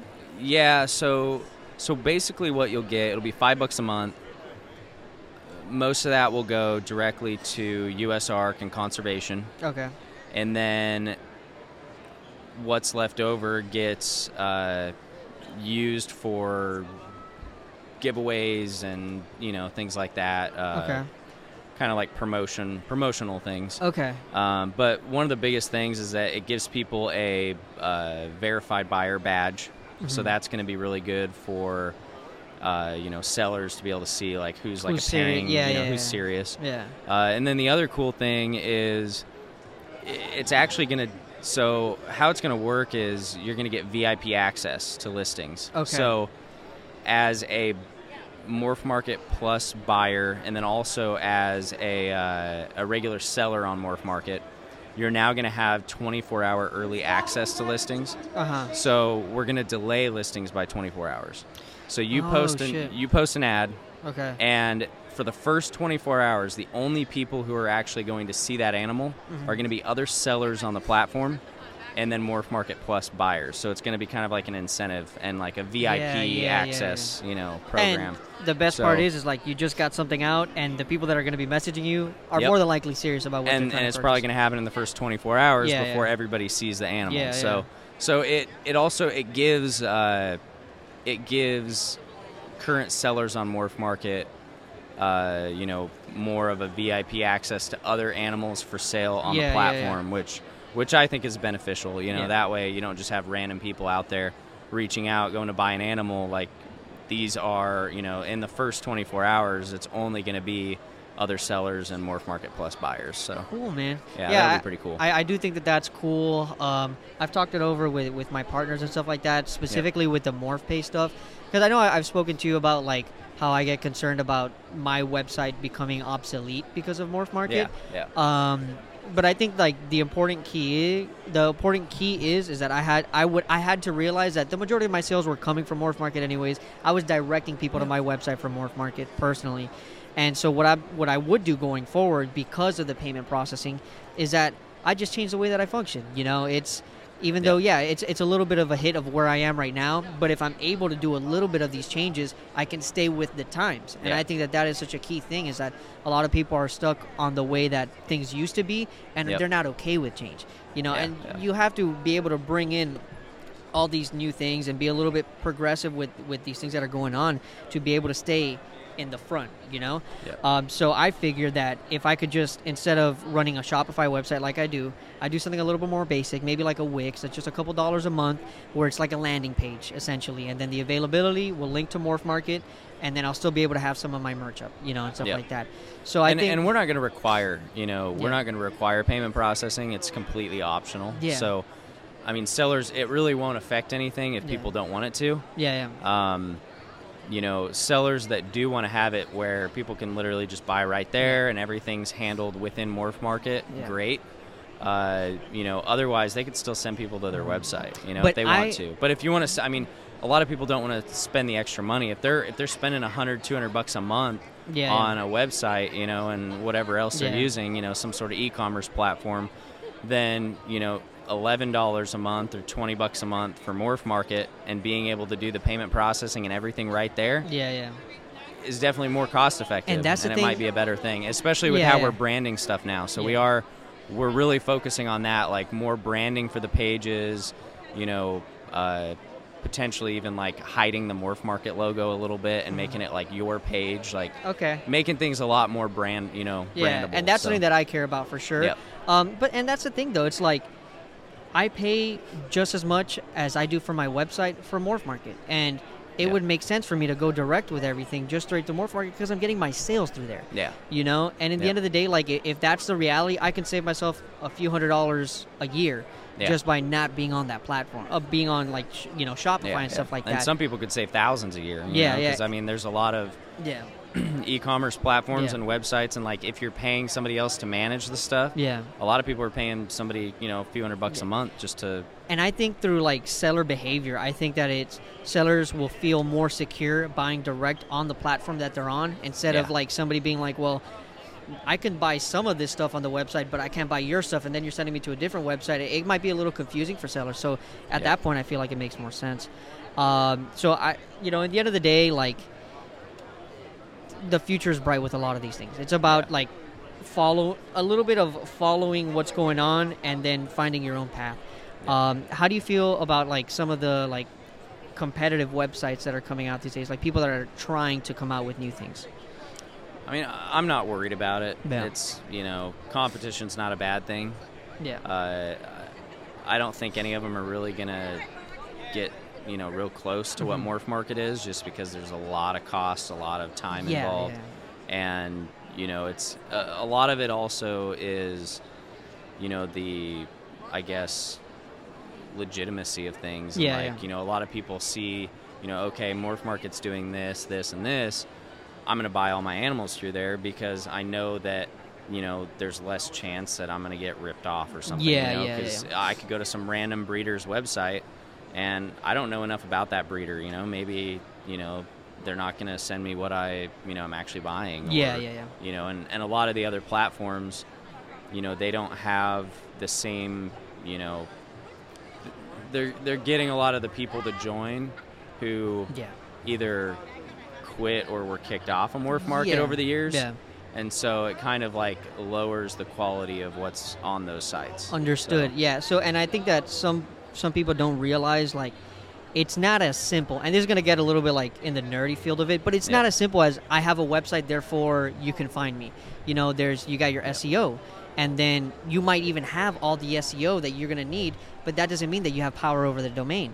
And the fact of the matter is that MorphMarket is a platform that has power over the domain, has SEO. The fact that we're all posting our ads, you know, our images, the titles of the images, all of that stuff is traceable. All of those things are keywords that gives MorphMarket a lot of power. So if you're coming out with a platform these days, it's like, don't think that it's going to be, you know, a swing and you're off to the races. That's just not the reality. And not to shit on one of the platforms that will be coming out these days, but a big catch for that platform, you know, if it does come out, is the auction side of it. And me personally, I used to work for one of the, before I did this stuff that I'm doing, I used to work for one of the more prominent reptile auctions. And through that process, I got to see kind of what the customer base was, and I understood that the majority of that customer base probably shouldn't be buying some of these animals, you know, because at the end of the day, they're kind of like taking like the cheap way out to get the animal. They're not, you know, and if you think about it like that, like they want cheap animal, they probably are not going to offer it the best care kind of thing. For sure. You know, so I personally am not a big fan of auctions because of that experience that I had with it. And I did see that you posted, like, if people wanted, you know, auctions on MorphMarket. What was, like, the response that you got? Majority said Okay. If we were to do it, we would make it a much smaller part of the website. It would be very, you know, very limited. So, you know, we might limit it to one animal per seller, you know, at a time. something like that where it's like you can't almost kind of like and, a sale incentive. Yeah, it's more of like a, oh, hey, we're auctioning this off this week, like more of an advertising thing and not so much of like, oh, all of our animals are auctions now, like eBay or something. Yeah. So I would do it in a way that it's definitely more exclusive and not just like, here you go, here's Reptile auction. So some of the competitor sites, they're doing auctions and they're going to do all these other things. And I don't think that they realize what that does for the retail side of it. Yeah, it's going to affect the market. 100%. It's going to affect the industry. Yeah. It's going to affect, the people who are buying. Now it's like, oh, I can get this for $30 plus shipping. Okay. Why would I go? Or it's even going to become a thing where seller behavior might say, hey, let's say this 3-gene ball python is $300 right now, but over here on the auction it's going for $100. I'm not going to spend that $300 now. You're literally killing your market doing that kind of stuff. But man. So I'm not sure if I'm going to do that or not, but I think that it's definitely worth looking into at least. Yeah, especially if the demand is there for something like that. Yep. Cool, bro. Well, I am excited for these changes. In the end of the day, like whether or not I agree with everything you're going to do, I believe in a clean and progressive industry. Yeah. I believe that we need to hit a little bit more of the mainstream, and if we're going to do that, we got to make sure things are okay, because that's how we get a future. Especially dealing with live animals. Yeah, man. It's not like any other industry. Yeah. We can't just say, this is just like the this is other not hobby. Yeah, these are not the people on Etsy selling mugs and stuff like that. Yep. I saw a comment about that earlier and stuff like that. But in the end of the day, dude, like people that don't do reptiles see this and they're confused. They're like, why is this animal in a cup? Why is this animal in a plastic cage with no lighting? They don't understand these things. Yep. My wife, when I was like, because I'm not like bred and born reptile keeper. I'm not. I was a touring musician. After I finished touring, I got a turtle and I fell in love. And turtles and tortoises, ball pythons and blue tongues, everything was from there, right? When I had to explain to my wife, which was my girlfriend at the time, that I wanted to breed ball pythons in these racks, in these plastic tubs, she was confused. And that is the general consensus across people outside of this fucking community. So we have to understand that people don't understand what it is that we're doing, so we have to try our best to strive for a better future. Yeah, for sure.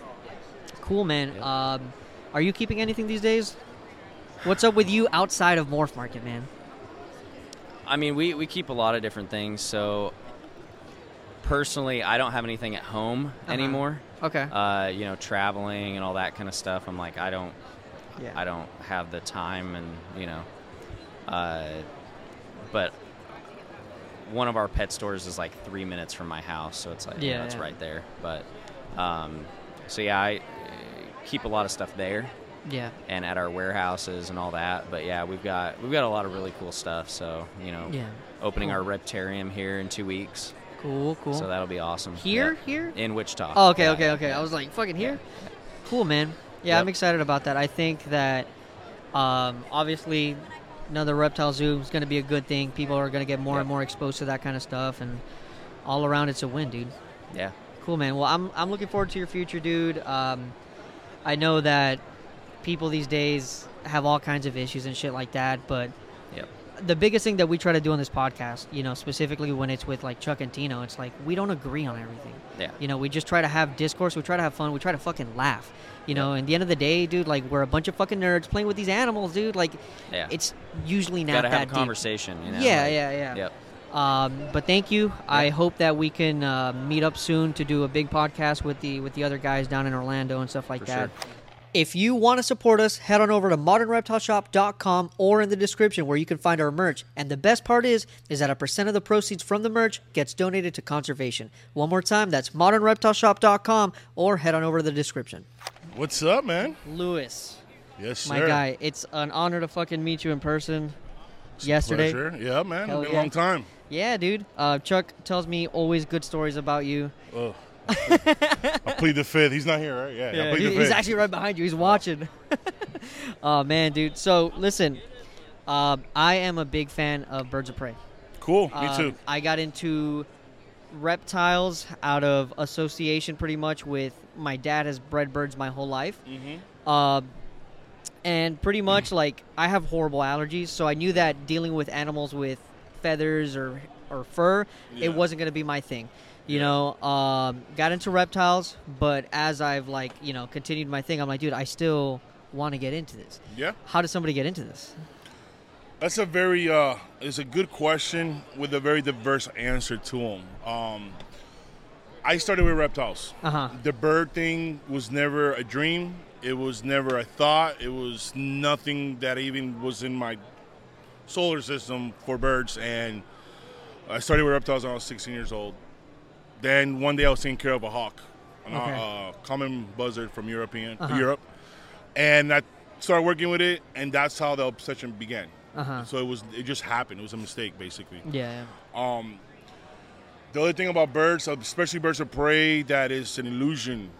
People see a big owl or something being held. It's like, I want to do that until you get the animal. Then it's like, this sucks. He's not going to deliver mail to you. Give you cuddles. Every potter's not real, bro. You know what I'm saying? But there's a lot of, they're very intelligent, and you have to put a lot of time into them. It's not like a dog or a cat where you teach them how to sit and stay once, and then you can leave for a week and come back and do it. It stays there.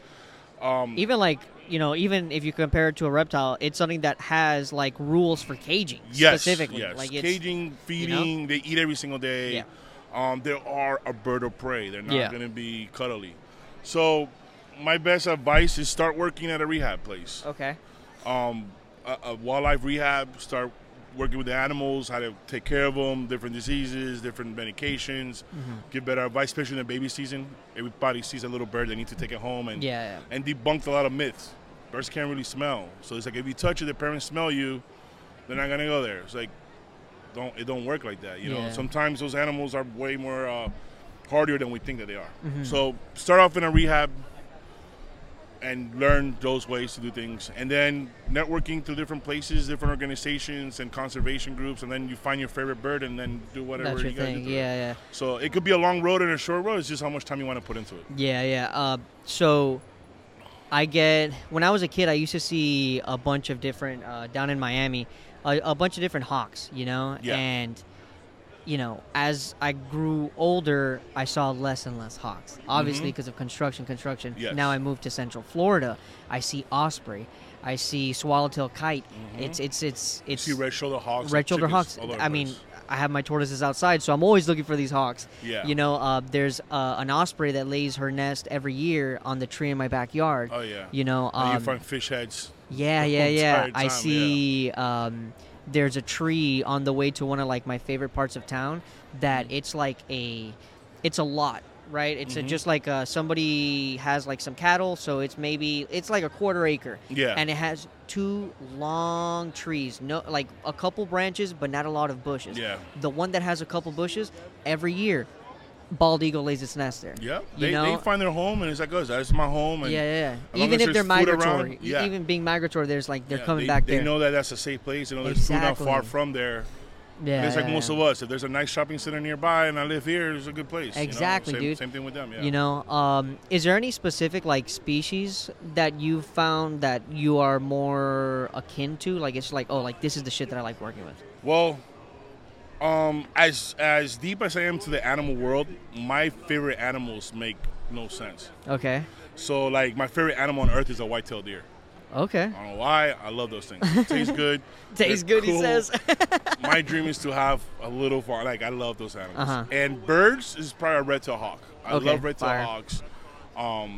There's just so much diversity with them. They can do so much, and I am really like that is my jam. Nice. That I personally own. Leonidas, my eagle owl, that's my wingman. You know, that's my boy since the beginning. He's the one who's guided me to where I'm at and everything else. So every bird is like every reptile. You know, you can love tortoises, but one species, not that it's better, but it caters to you a little better than others. Yeah. So I have different birds, different personalities, some different situations. You know, I like to work one better than the other on the situation, not that I dislike the other one. Yeah, so. Is it similar, like a permitting process as far as here in Florida, like as crocodilians? Like you got to get hours? Well, it depends. You have the falconer, which you have to be have a sponsor, 2 years as an apprenticeship. Then you have to build your enclosure and everything else, and pass a test, and then you could become a falconer. Then you have also with the bigger other exotics, other birds, and those, it depends on the species and different laws that between state lines and things like that. And then some of them are very expensive. Yeah. So it's little things that it depends. Yeah. Beautiful. But it's an animal, like I said before. It's just something that is an illusion of how amazing, because what you see other people do, but the work that goes into it. Yeah. It's a labor of love. Yes, it's not. It's you have not to love result. it. They have strong feet. They're not gonna cuddle you and things like that. So it's a lot to tolerate. Very rewarding if you put the time into it. For sure. Now tortoises, bro. You got tortoises on your table. Chuck tells me that you're a tortoise I love nut. Tortoises. Yeah, I started when I got into the reptiles. My passion is actually turtles and tortoises. Yeah. I've kept a bunch of different species. Different testudo as far as like Hermans, Russians, Golden Greeks. I've had some yellowfoot, redfoot, sulcata, just like the basic shit. Yeah. But it's that 100% is where like my passion is. Oh yeah. Tortoises is. It's like having a herd of dogs in your backyard. Exactly. They live so long, they're so hardy, and they're so different within the same species. Like personality-wise. Yeah, dude. I think you can't go wrong with them. 100%, dude. And I ended up working with other species in response to what I want out of my life in the reptile industry. Yeah. I started with ball pythons and some blue tongues because I want that to be the front for, like, as far as like business point of view, so that way I can have time to just have a bunch of tortoises, not worry about the finances with the tortoises, just have the animals that I actually like to work with, do some conservation with that kind of stuff, because that is where my passion personally is. Well, that's good, because right now in the state of Florida, we need a lot of help and conservation with the gopher tortoise. Yeah. So a few native species of tortoise, and we're taking all their land away. Yeah. So that's one thing that I'm starting to work with Chase Sanctuary and the Gopher Games. I'll give you more information on that. Yeah, for sure. And it's something that is true. The tortoise is such an amazing animal, and we don't care for them. Especially gophers. Everybody wants to build something new. Yeah. Take them out. Where are you going to put them? I feel like everybody appreciates looking at a tortoise, but doesn't actually appreciate the tortoise. Of course, because it just makes sense. Yeah. It has its own home. It's in a shell. Doesn't talk to you. Does what it wants. It's you have to love that animal as well. But it's so important. I think we also get blinded by the exotic world. I love them. Like I said, I've had cherry heads and redfoots and all that crazy stuff. But when we see something that we have here every day, we forget about it. Yeah. And it's very unfortunate, because people from all over the world are the opposite of us. Like if we go, let's say you go to Australia, you see a bearded dragon or a blue-tongued skink, oh my God. Yeah. This is my dream. Somebody from lose my Australia fucking shit. comes over here, sees a soft-shelled tortoise or a corn snake, and they're like, oh my God. And we're like, all right. Like, he's just there, dude. Like, exactly. Unless you're Chuck. Chuck loves seeing corn snakes. That dude's crazy. Chuck is weird. Chuck is weird. Chuck be weird. For being 3 foot tall, he's a weird dude. If he's 3 feet, how big am I? God damn, dude. Listen, so before we get off, Chuck did tell me to ask you about a tortoise story in Africa. I don't know if that's something that you can talk about. Yeah. The leopard tortoises. Okay. Last year, actually it's a year this month, that I went on a trip to Africa with Blake from Blake Stock Animal Ranch. Yeah. We spent a week out there, and our goal was to find reptiles. Although we got to see everything else, but our goal was to reptiles. Unfortunately, we didn't plan it too great. We were there in winter. Oh, nice. So we're in South Africa. It's freezing. It's like 45 degrees, 50 degrees, raining. So for us, it's cold. Yeah. And we found 2 leopard tortoises just walking in this. That's crazy. And we looked at each other. We're like, if that was in Florida, I think they would have died from a respiratory already. Yeah, dude. And this thing is just walking, minding his own business, eating. And it's this huge plane, and we see like a rock moving, and Blake was the one who spotted it, and we just took off to see this animal, and we got to hold it and see it in a wild leopard tortoise, and it was amazing, because we never thought that you were gonna see something like that compared to how we keep them here. They're all it's very easy to get respiratory, too much humidity, and no, it's freezing, raining, and this thing is just grazing in the field. What do you think?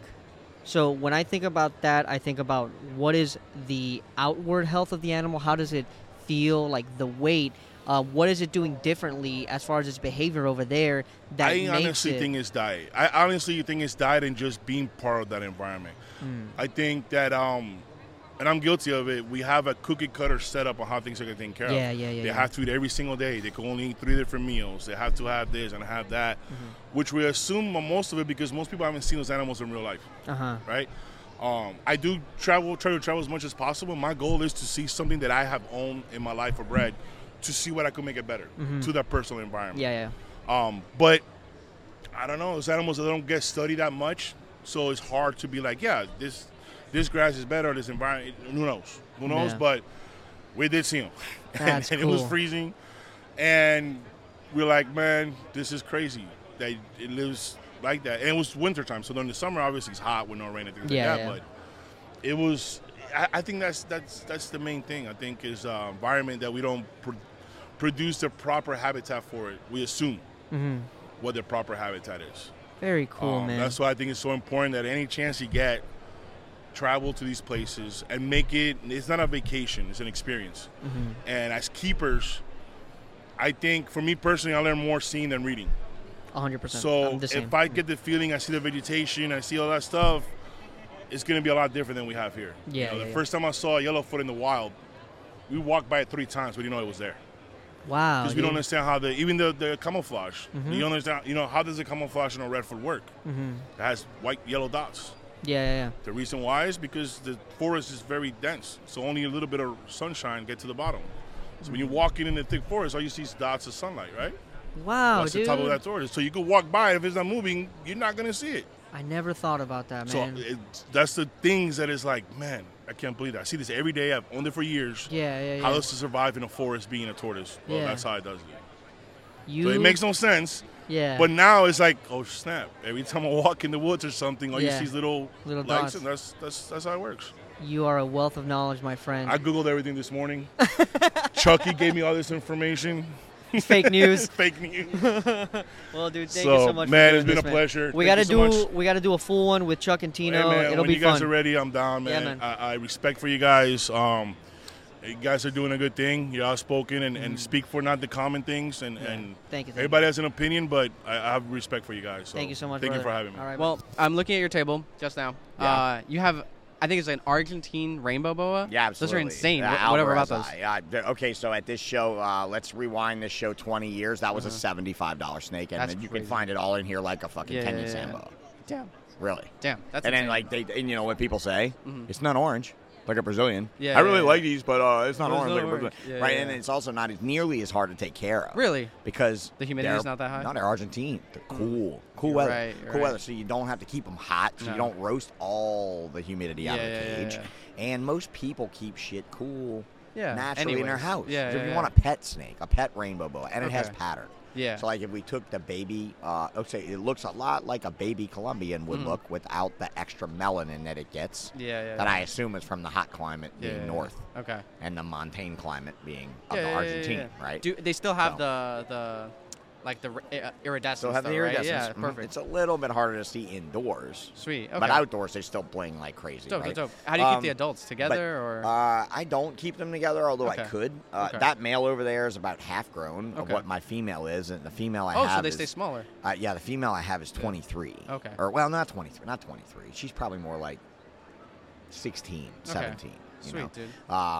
And I can't remember breeding her last because they just weren't worth it. And the problem with rainbow boas is, you're either going to ship it or you're going to sell it at a show. Right. Either way, it's going to be in a less than favorable environment for them. A period of time, okay, now crested geckos and all, all the New Caledonia is very sensitive to cool weather, rainforest. Easy to do in American home. Of course. Hard to do in American shipping. Or whatever, right? Yeah. So when it comes to the rainbow boas, what we found was the cheaper the rainbow boa is, the more it gets killed by the plebs. The regular people, the regular old douches on that side of the table that don't take you keep the turtles advice. cheaply. Exactly. People are going to buy them. They're going to you buy at least Turtle Lagoon as a number one step. You're fucked. You might as well stomp it for the sound. Yep. Right. Yep. And for that point, I have to say the late Tom Burke. It goes back to Tom Burke. Okay. At maybe this show, I asked Tom Burke, I said, so what did you do before you did all the lipstick, sunglows, and all that stuff? It's maybe 2004, 5, 6. Okay. And Tom said, I did Brazilian rainbow boas. And I was like, really? Why'd you stop? He's like, motherfuckers kill them so bad. It's awful. It's awful. Yep. And he said, and I'm telling you right now, they was fine when they were $350. It was fine when it was a little bit worse when they were $250. But when those bitches got down to $75, I would sell like 100 Brazilians in Orlando, Daytona, right? This show, Nerby, right? They'd sell 100 of them at Nerby, and like 40 of them would die within 2 weeks, and I had to deal with angry people. Yeah, dude. It sold me 6 snakes, right? You sold me a 6 snake, yeah, right? I know. And in that sense, it's like, no, I didn't sell you a 6 snake. I sold a snake to an ignorant buyer. You know, and that. So he told me, he said, Sean, be careful with the rainbow boa market other than Colombians, and people don't like Colombians. They're not pretty, and they're not friendly, although they are now, but they weren't back in the day. They were kind of heralded as a bit of aggressive, I would think. They almost all are a little bit.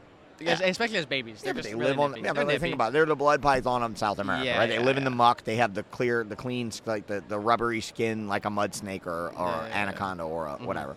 And so in that, I told Tom, I said, I have an idea. And he said, what? I was like, I want to buy hypos from EBV, from East Bay Vivarium, from the Mike Lockwood line, which we didn't even know Mike's name. It was just EBV then. And he's like, well, how much they want? I said, $9,000 for a hypo and a female het. But the female het was 2.5 years old, almost ready to lay, breed. And I was like, dude, it's turnkey. It's $9,000. I'd already spent money on ball pythons. And I was like, can I sell a rainbow boa for $5,000? And I sold the first ones to Dave Colling of Rainbows R Us. Who's a huge fucking company now, right? He's Mr. Rainbow Boa, in my opinion. I don't think anybody other than Ian at Outback, Ian and Outback and him, from one being in California and one being East Coast Virginia or whatever, it's kind of cool. You know, East Coast, West Coast vibe. They're the baddest motherfuckers in the game, and nobody in the middle is anywhere near them, you know? So it was kind of neat to see that project, and when I came out with them at $5,000, I only hatched like 7 of them. But I sold them all. Dave bought 2. This other guy bought 1. Bam, bam, bam, bam, bam. And I'm like, wow. Insane. And nobody ever killed one. Wow. I sold the hets for $2,500. Nobody ever killed one. Because only the right people are getting them. Yeah, exactly. Because if you pay that much money for something, you're going to do the thing. Yeah, you're going to make sure it doesn't die. And you're not going to need a professional like you or I to tell you, now you need to get a thermostat for your heat pad because, you know, and it's for like, how do you breed a species that you love, that you're so fascinated with, that everyone wants and loves, and you know they're going to mistreat to death? It's a male ornate Eurymastix. It's a red-eyed Tribulinotus, which is a red-eyed armored crocodile skink. Baby dinosaurs on Facebook, oh my gosh, bro. I love them. Oh, the little green turtles. And how many of them died, all of right? them. And I mean, I can even liken it to my saltwater and freshwater aquarium store, bro. Clownfish. Finding Nemo. Every clownfish in North America is captive bred under easy conditions, and you can keep it in your toilet bowl with enough salt that doesn't have iodine in it. Okay? Let's let Wayne do his thing real quick. So, ultimately, you have Finding Nemo. Everybody's got a clownfish tank. What came after Finding Nemo? Finding Dory. That's right, No blue tang has ever been captive bred ever in any aquarium institution ever in the history of ever, but now they're starting to breed that kind of stuff with hormones and with other things. But nobody's ever bred them to a commercially viable status, especially not anything these fuckers can afford. Right. When we go to a show like this and a new saltwater species is bred for the first time, like an angelfish or a tang, everybody loses their minds. Bro, no, they start off at $8,000 to $12,000 a piece, and they have a tank full of little baby ones this big swimming around, and it says sold on it because it was sold before the fucking show even opened. Right? It was sold because those shows are a week long. Like it's cool. Magna starts set up on Monday, opens to the public Friday morning, stays open 3 days for the public. That's a great show. That's awesome. You get to see everything. You get to talk to everyone. You get to buy from you want. That's what I wish that we would do. Yeah, that's that would be dope. Right, but back to the rainbow boas, that was the key. Don't have the cheap shit, and you won't have it. I even went to a reptile show not long ago. I'm not going to mention the company's name. Whatever. And I rolled by his table, and he said, oh, there he is. There's the guy that sold us all those rainbow boas that died. And I'm like, let me guess. You bought them on a Saturday at a Texas show out of a deli cup with a liner. Yeah. And I'm like, okay. And you bought more than one? And he's like, yeah, we bought 4. And I'm like, you bought 4 to raise up or you bought 4 to resell? And he's a reseller. Yeah. Cups and cups and cups and cups, 4 tables, 5 tables of just deli cups reselling, right? I'm like, all right, man, I didn't sell you anything sick. I sold snakes to an ignorant buyer. Yeah, yeah. You have thousands of snakes, therefore you feel you're not ignorant. No, yeah. However, I'll tell you, I've killed every fucking black-headed python egg I've ever had in my possession because I'm an ignorant black-headed python incubator. Yeah. I could breed it, feed it, raise it, everything dead on what every Australian standard is. Yeah. Hatch it, I cannot do. I've even wanted to send the eggs to a friend of mine in Arizona just to see if he can do it because of his relative humidity. But everybody I know that's a gangster is in Florida. Yeah. So why am I thinking in Louisiana I can't do it when Jason Hood does it in his sleep? Literally. You know? So, yeah, I don't know, like man. a species like that, I'm going to work with Brazilians so people piss me off. And now I have them. Now I have some that I got from JMG. I got from Lil Jeff. Yeah. And they're red and orange. They're deep. Insane. And I say, Jeff, what are they? They're Bill Lamar strain. Bill Lamar strain. Red, high red Brazilian rainbow boas. So what you're telling me is they're a hybrid. People look at me, what? What would they be hybridized with? You know much about rainbow boas?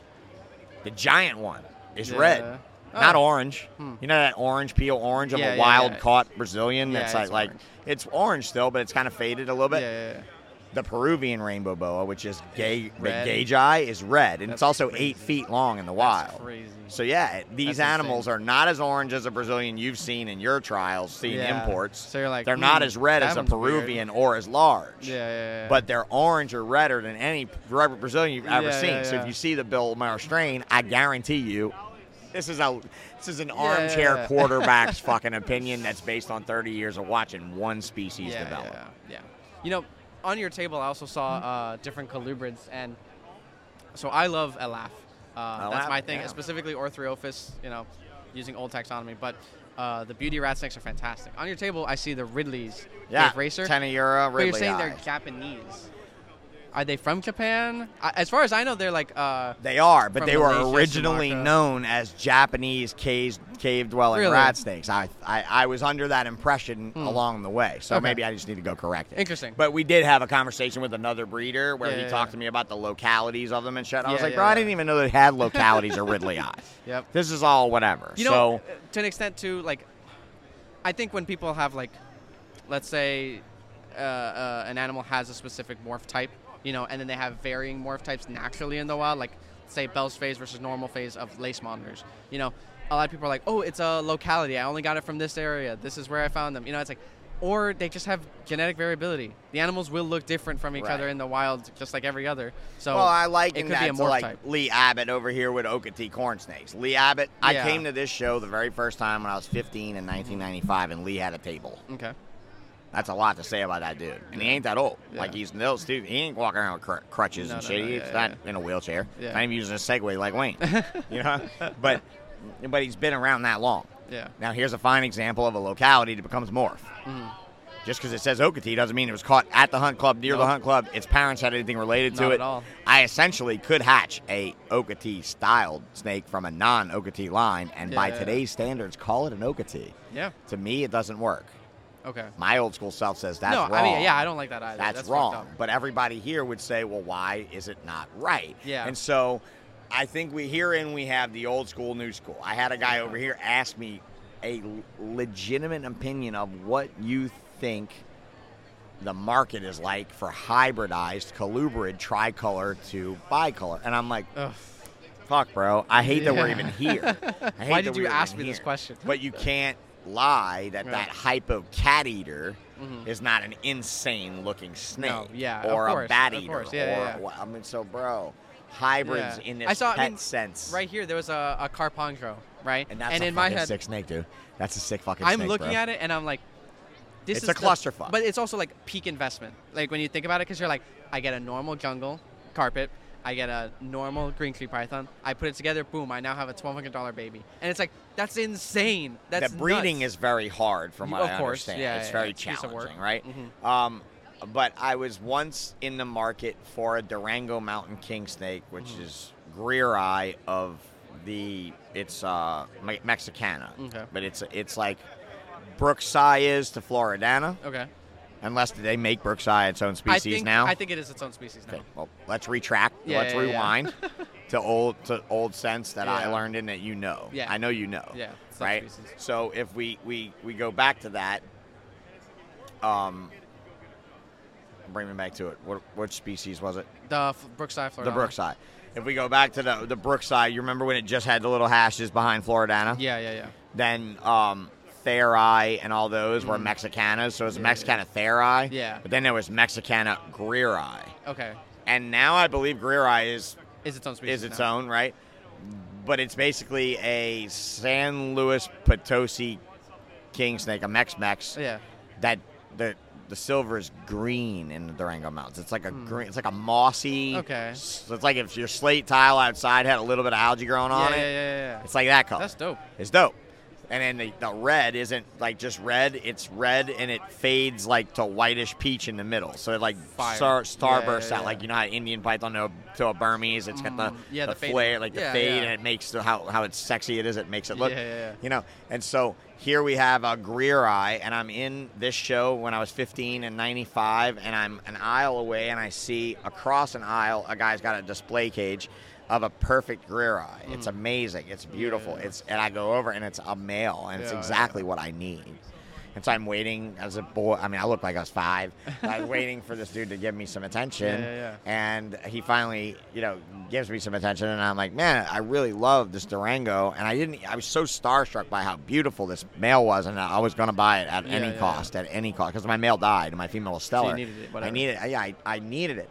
And I got my male from like an old king snake gray band breeder, alternate page breeder. So I knew it was authentic. I knew he had data on and everything. Yeah. I knew it was dead on, right? And I look at the guy and I'm like, man, this Durango is absolutely perfect. And he's like, oh, you don't know why? And I was like, why? And he's like, that's because I'm not a Durango.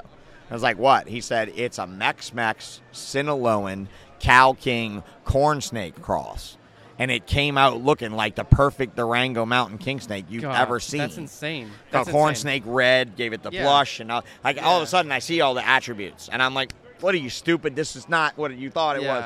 But of course, in a it show, looks and you're excited, it's the only thing you're looking for, and that show was twice the size of this one is now, and it's like, wow, you're just in a sea of fantasy, and this is the only one you have your eyes on. And as soon as my mouth dropped, and I'm like, bro, are you fucking serious? And he asked me his price list. Yeah, check me out. We do these orders, and he had a checklist, bro. You pay him on the site, you check what ones you want him, and he was going to hybridize those species for you. I was like, first of all, this is never going to work. There was an old man standing next to me. It was probably about 70, 75. I thought he was going to go across the table on that dude like Mark Cantos and just fuck him up. I mean, I really did. And he was like, the ruining you're doing with this. And I'm like, bro, I almost bought that snake as the perfect Durango. And he said, son, if he would have said that was a Durango Mountain King snake and you wouldn't have bought it, I would have come and slapped you. And he's like, because he knew what he was talking about. Right, he was an old school guy. Yeah, but people lie. People do shit. Right. We have 75% carpets. We have 75% Hog Island boas. It's like, why are people doing this? It's whatever. And the old school of these animals, too, because let's be honest, we had 2 type of herpers back then. The herpers that hunted North America and the herpers that had enough money to travel. Yep. And then that's it. Other places, a different ballgame. That's it. So, thanks a lot, man. Yeah, of course. That Thanks was for coming something. on, bro. And, as far as the cave-dwelling rat snakes and stuff like that, I think those were just all of that stuff was imported at the time and called all kind of different things. And the only thing I ever really worked on in Teddy Ura other than Ridley I did the Blue Beauties and the Taiwanese rat snakes also. I have Beauties. I have the Grabowski. I just got my first Ridley eye, so we'll see. So, and as far as the Ridley eye locales are concerned, I'll have to check up on that based on the color of the adult. I guess I look for the color of the adults. I'm like, as long as you got beautiful adults, I'll take a baby. Doesn't matter. Right. Yeah. I just don't know what everybody thinks they're beautiful, but they also don't have a comparative. Exactly. Yeah. So I don't really know. I'll send you guys a picture of what I got, and maybe you can give me an opinion. For sure, dude. Since we have a rapport and all that stuff. So thanks for having me over here, dude. Of course, dude. Cool always. thing. I like what you guys do. I like the energy, the vibe. The young dude's doing the young thing. I don't know why I'm the old guy feeling right now. Must be the wheelchair. Hello, Constantino Cano. Hello, that's me. How did you join Hey, listen, it's 4 o'clock. I haven't eaten anything. Yeah, I'm literally. shaky. I just had some pecans from Buc-ee's. Yep. Nasty. Disgusting. Love Daytona. Stop eating gas station shit. Shut the fuck up. What you get? I got a pied pectinata, also known as a Mexican spiny tail iguana that is piebald. And it's a male, so they look really pretty as adults. He doesn't look the part right now. No, right. He's green right now, but they turn the black and white as they get older. He swears it's not a green iguana. It is not a green iguana. After we see. Please. Please. And what did you get, sir? What are we looking at? Spent a fortune on a little snake. It is a gamma zebra carpet python. Sweet, dude. Essentially what that all means is it's when it gets bigger, it's going to be pretty and yellow. What does the gamma mean? What does it do? Gamma is just a very pretty yellow. Okay. Straight up. That's what I'm really? It literally is just a pretty yellow snake. But it's a straight. It has diamond in it. Like it be passed down. Gamma is something that you cross with coastal, jags, and diamond. Okay, interesting. And then you mix that with the jungle and the zebra. It's a pretty snake. Okay. Although the jaguar is not very sound.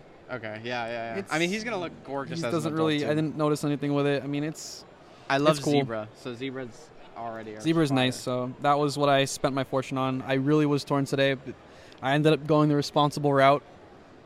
I really did have my eyes on a Dominican red mountain boa. Yeah. And a aquatic file snake. Yes. That was sick, dude. I've never seen this before. I was like, that's insane. I really want to circle back to go see it, but it's just like the water python is enough for aquatic snakes. You sure? Because they can live completely in the water. Exactly. That is what is really. And the fact that they don't get as big as elephant shark snakes, that's the biggest thing for me. He says like 2 to 3 feet, right? Yeah. That's nothing. So who knows? I might go back for that. I still have enough money for that. So for we'll sure, see. dude. For sure. That's like. What about you? You know, I came here looking for scorpions. I really did come here looking for different types of scorpions. Nobody has scorpions. Nobody. It's not the show for that. You have to go to city shows for that. Yeah. Because that's where the specific people hang out. If they do, there was giant desert hares and Asian forests. And I'm like, that's so lame. Yeah. So lame. Come on. Show me the different shit. Oh, I also got this shirt. It says Yeah. Total Hub. It's fire, in the scheme of the other very hub that we popular can't website. say. It's very funny. I've gotten Very a lot of popular stares search today. engine. It's I dope, dude. haven't had to tell someone that my eyes are up here yet, but we'll see. It's dope, dude. I love it. It's a really good shirt. Yeah. But yeah, I've been waiting for one of these guys for a long time. To be Oh, honest. I know. Iguanas are way superior to tegus and monitors. Agreed. Everybody's wrong. And these guys are just so sweet. They're so sweet. They're so nice. And I'm just like, I'm so excited because it's like, so everybody has like their, I want to say like a pet animal. You know, like an animal, not necessarily that you're working with, but an animal that just like, yeah, I guess identifies with you. This is what I intend to identify with myself. Yeah. You know, everyone knows me for the beauties and stuff, but I'm like, no, that's your boy. This is my boy. That's This your is my familiar. boy now. Yeah, it is gonna the be your familiar. familiar. There we go. That's it. I would love to have one. It's either that or a frill dragon once my water dragon crosses the rainbow bridge. I mean, he's not old, but I mean, yeah. We'll see. And this is funny because the male, I wanted a male because males stay prettier and they get larger. So Mhm. I'm like, I really like that a lot. And they have the combs, the big combs, which is why I Yes. like it. And it's funny because we're both like, oh, we both like them. We'll just both get males. And it's like, it'd be funny because one of us should have gotten a female so that we can breed them, but whatever. I wouldn't mind having the female. Okay. I like the animal for what it is. Yeah, dude. They're fire. They're fire. A lot of people like the banana For the most pectinatas. part. I'm like, guys, No, hides bananas are nice. so cool. Bananas are nice. I will say I tend to like the lower quality bananas, I guess, because the high quality lot ones more are black. straight yellow. Yeah. I like much more black, and I like black as a good color to have Yeah, with yeah, yeah. accents. So yellow and white and all that stuff. Yeah. You can't go wrong with black. You can't. You There- cannot. that is But the one color that can pretty much mix with anything and it still looks fine. But you agree with me that like iguanas are better than monitors Yes, and tegus? 100%. What would you say so? Why? Yeah. Okay. We both have a bias for vegetarian animals. That's correct. We do. So that's one. I think that they're a lot more interesting. Yeah. You can get a lot more.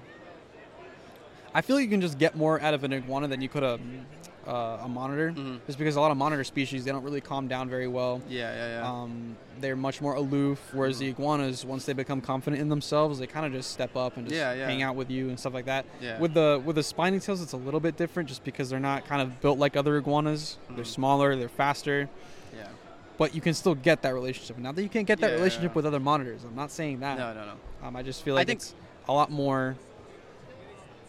I just prefer the company of an iguana more than a monitor. Yeah. You know, it's because we're Hispanic. That's what it is. Possibly. I think that has a big. With the monitors, I think they're also because of how much more intelligent they are. They need constant stimulation. Yeah. Otherwise, it's like almost abuse. You get that sweet spot with the. You do. They're not stupid, but they're No. also not like going to college. Either, yeah, which yeah. is, I mean, yes, I don't mean to call my animal stupid, but I would rather have a stupid animal than a smart animal because it is a lot easier to take care of, and It you is can a lot fulfill that animal's life way more. Yeah. It's the same thing with dogs, you know. Yeah.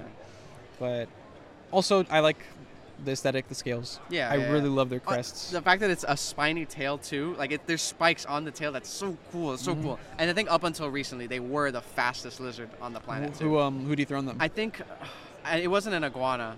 I want to say because Cuck was talking about it. I think it's another agamid, but I don't know. I still think it is the spiny tails officially, but I don't know. We'll see. Yeah, but they're cool. So cool, dude. They're so cool. Man, Tigers are just lame too. I when you were doing the last one, I asked Danica where the other ones were. The other what? The other spiny tails. Oh yeah. Kind of want one. Yeah. But no, I'm just happy that you have it, so now I can just go over and see. Yeah, it. yeah. Like, exactly. Okay, perfect. Exactly. They're just so cool. Dude. I also got to see some adult water pythons, which was cool. Yeah, that was fire.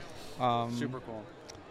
But those aren't full grown either. They're not full grown either. They're getting bigger than that. It was cool, but at the same time, it was like they're either low quality ones or they're going to the shed. Yeah, I don't know. They look off. They look a little off. Shady table. Yeah. But what else? What else did we see? I saw a huge monkey tail skink. I have to show it to you. An adult monkey tail skink. Dude, I was like, holy crap, that thing's huge. Yeah. Yeah. We also saw different types of tortoises, radiated, galops. Some friends got some pretty cool tortoises. Yep. Yep. I think everybody got something today. Mm-hmm. There was a lot of blue tree monitors today. I really wasn't looking. I was kind of speedrunning it. There was way too many people for me to be chill. That's why I went the second round kind of earlier, and I was like, all right. Yeah. Look through it again. But yeah. Repticon has torn me apart with that. Yeah, for sure. Yeah. I am so used to seeing the same things every time. So it's like, okay, I got to remember that I'm here. I can't speedrun everything. Yeah. It's hard. Because for the most part, and I've said this before, I'm like, if you're looking for a ball python and you go to a show like this, you're forced to look at every single ball python. Like, I mean, that's if you really care. Or is it like, I go to the nearest, this table has ball pythons, I pick one of these, you know? I feel like what ends up happening, it's a little bit of both. You look at the first couple of tables, you walk around more, because you're not going to buy the first one you see. You walk around more. Yeah. And there's two ways it could go. You either walk away with nothing, or you end up going with the third one that you saw. The third one. Okay. Yeah. And I stand by that. Sense. Yeah. That's why it's better to like the niche stuff. Yes. Like your carpet pythons and your iguanas, guys. Because there's only going to be 2 or 3 of them at the show. You're right. You're going to have to pick one of them. Got to capitalize. Yeah. If you're listening to this, you're a reptile lover. All right? And what do we all need? We need supplies. So, we got you covered. Head on over to ImperialReptiles.com and use the code ReptilesWith to get a specific discount special to us and our listeners for your reptile supplies today. One more time, that's ImperialReptiles.com. Use the code ReptilesWith. All right, we're sitting here with the man, the myth, the legend, Phil Goss. How you doing, bro? Fabulous. Yeah, how was last night? It was good. So that was a new record for just an auction. We did $119,000 last night. Jesus. Yeah. No extra checks, no bonuses. That was straight from the auction, 119. So good night. Congratulations, dude.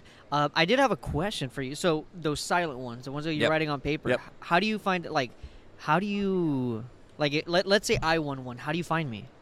Oh, so the silent, you have to be present. Oh, fuck, so, no way, bro. So, yeah, we don't go hunting for people. So, yeah, I announced it at the beginning, but you may have missed it. Yeah, I got there a little late. A little late. Yeah, dinner was insane. Yeah, if you bid on silent auction, we ask you to stick around, so don't bid unless you're going to stick around. And then we start a timer at the end of the live auction and say get in your highest bids. Oh, okay. Yep. Okay. So, well, my bad. So you're the guy who left all this stuff there. Yeah.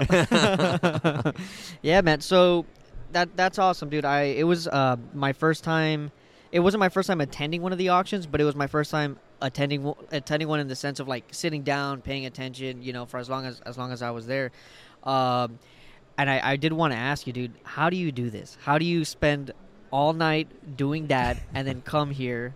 Like, you're sleeping 4 hours? Yeah, it's a lot. So yeah, by the time we counted the money and got out of there, it was 1 o'clock last night. Jeez, man. So yeah, the auction ended at, I don't know, 11:30, but then we got to, close out the silent auction. It's a long day, but fortunately, I think we had 24 people helping us yesterday. So a lot of people don't realize how much it is just to put that auction together because we have no notice. We don't know what's going to get donated. So we have to collect all the items. So that's where the 24 people came into play. They were walking around the show collecting stuff, but then we have to decide what's going to be live, what's going to be silent.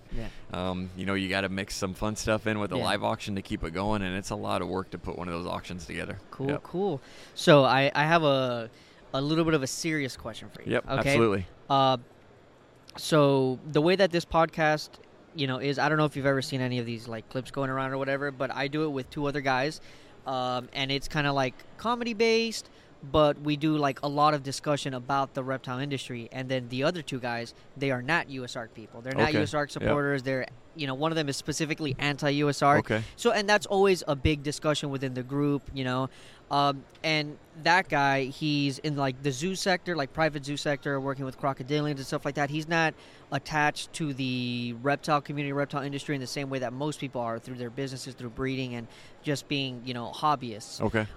So my question to you is, how do you reach those kinds of people that might have some kind of influence still in the community, even though they're not active in it? Well, here's something that everyone needs to realize. Anyone working with animals need to realize this. We all have the same enemy, and it's the animal rights groups. And I'll give you a perfect example. So this year we had 2 state bills. They were Connecticut and Oregon. We call them animal program bans. The animal rights groups usually call them circus bans. But a lot of zoological people think they're exempt from this stuff.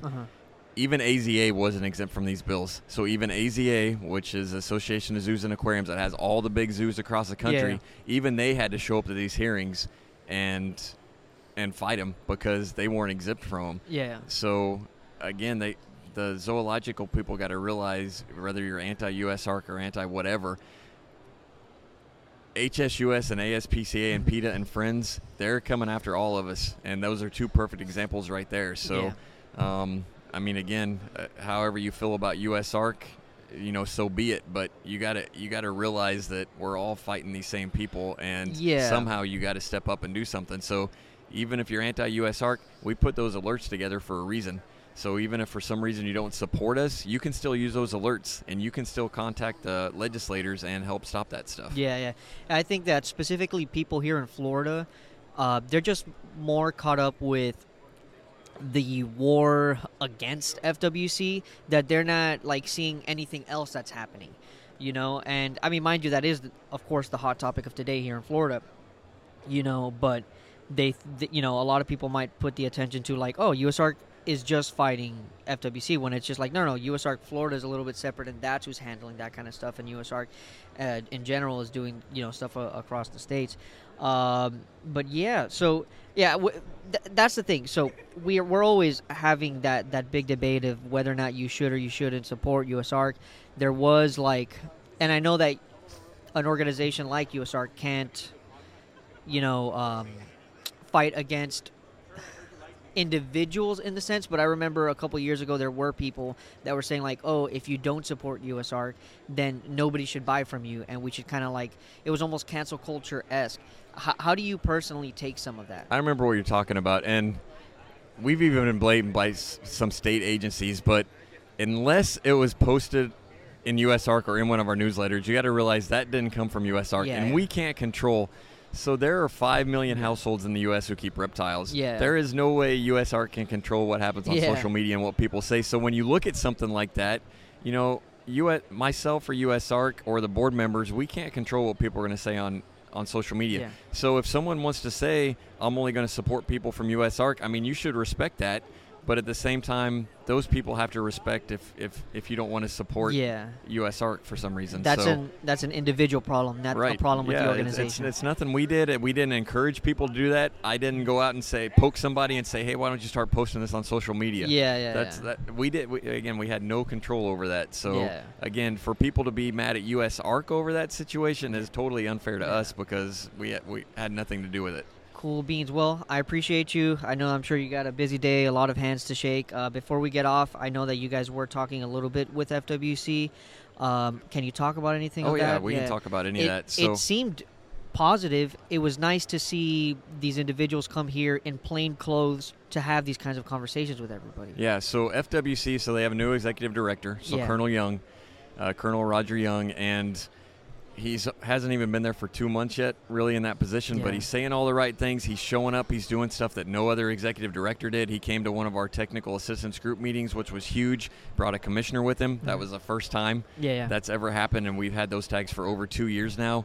They were here yesterday, him and Major Burton and Colonel Rowe, and they were here for 6 hours at least. And that was just walking around. Mainly, most of that time was spent with US Arc Florida.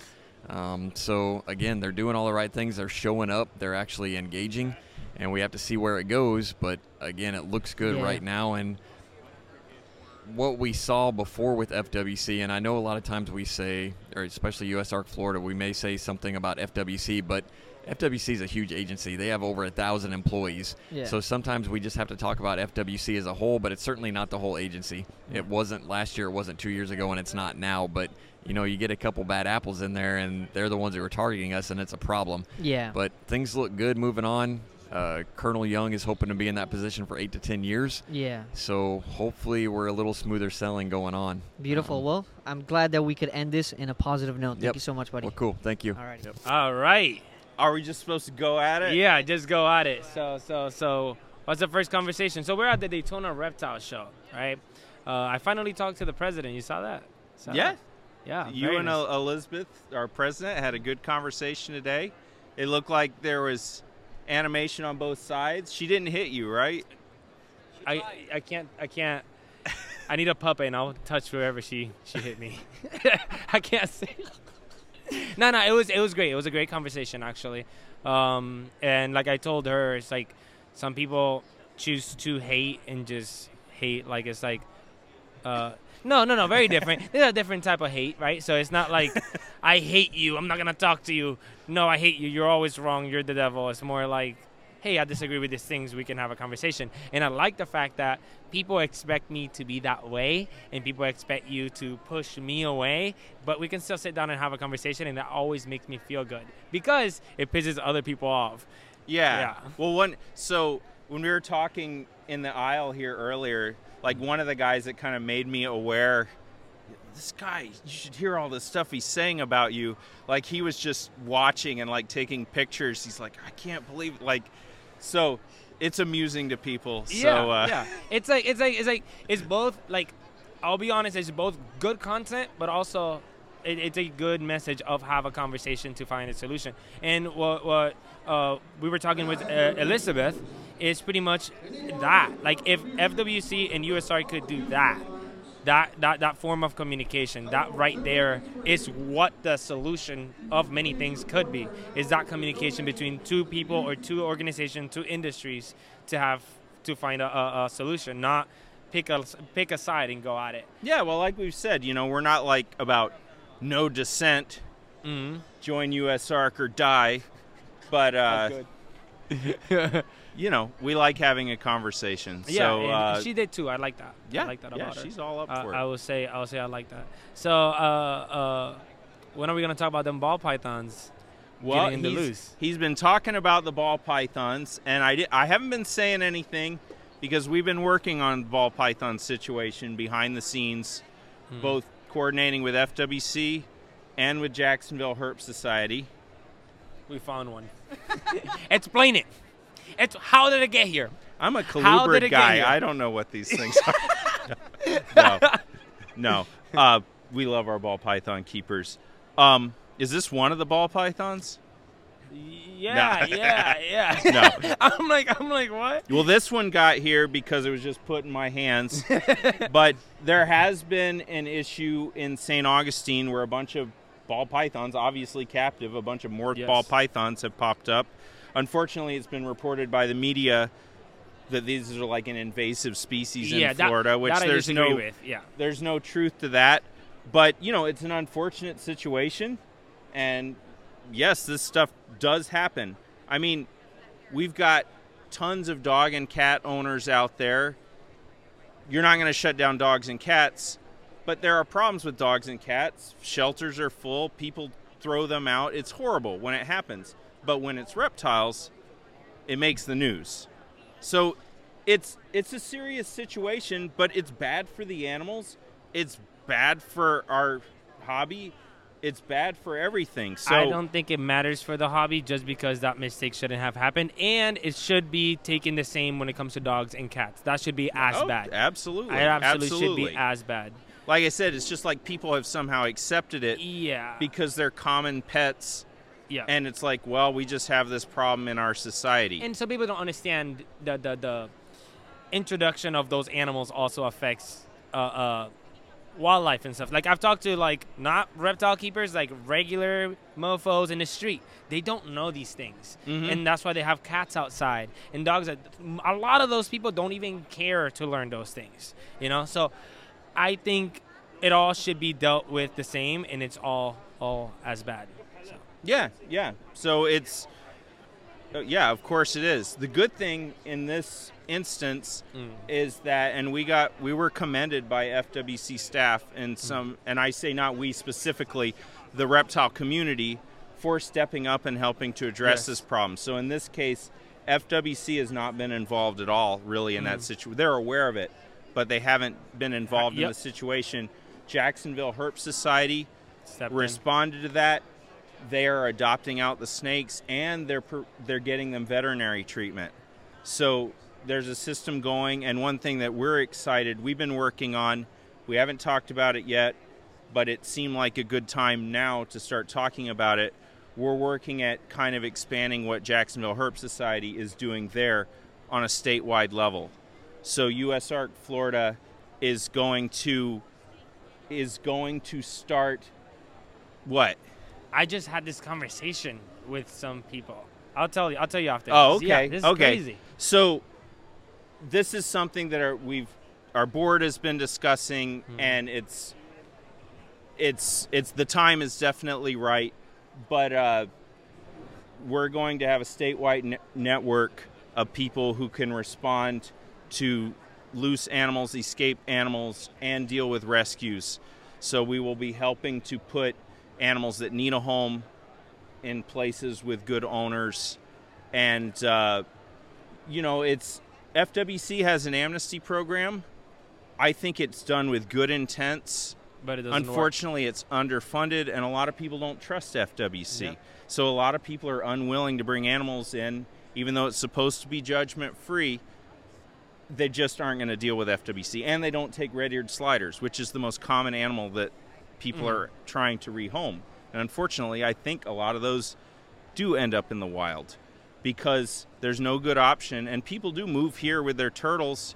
You don't automatically, if you're a regular person, you don't automatically know that an animal's illegal in the state you're going to move to. We have tons of people moving to Florida all the time. So the time is right for something like this to happen, and we're going to be working, and anybody else. This is a collaborative effort. This isn't like USARK Florida is the only people. We want to work with people who have wildlife rescues, any qualified people in the state who are willing to be involved with this. This is something we want to do. Very good. I actually like that quite a lot. And it's interesting because I just did a podcast with certain people, and they talked about exactly that, about USARK actually, because one of the people was saying that they did not feel like they can get involved through USARK, and they wanted to get involved more.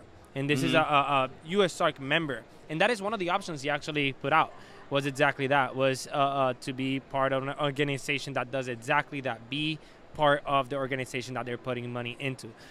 He was saying that he's part of other organizations, not animal related, where he donated money and was involved in some things, but USARK wasn't one of those. So it's very interesting that you brought that up after I just had that conversation. I think that that is a very, very good idea to kind of control what happens within the industry and outside of it, because a lot of times those animals, it's not that people release them, it's people lose them, and those animals do need a home. Now, would that count with,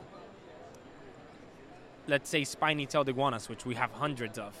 What if people try to do a species like that? Would that be a...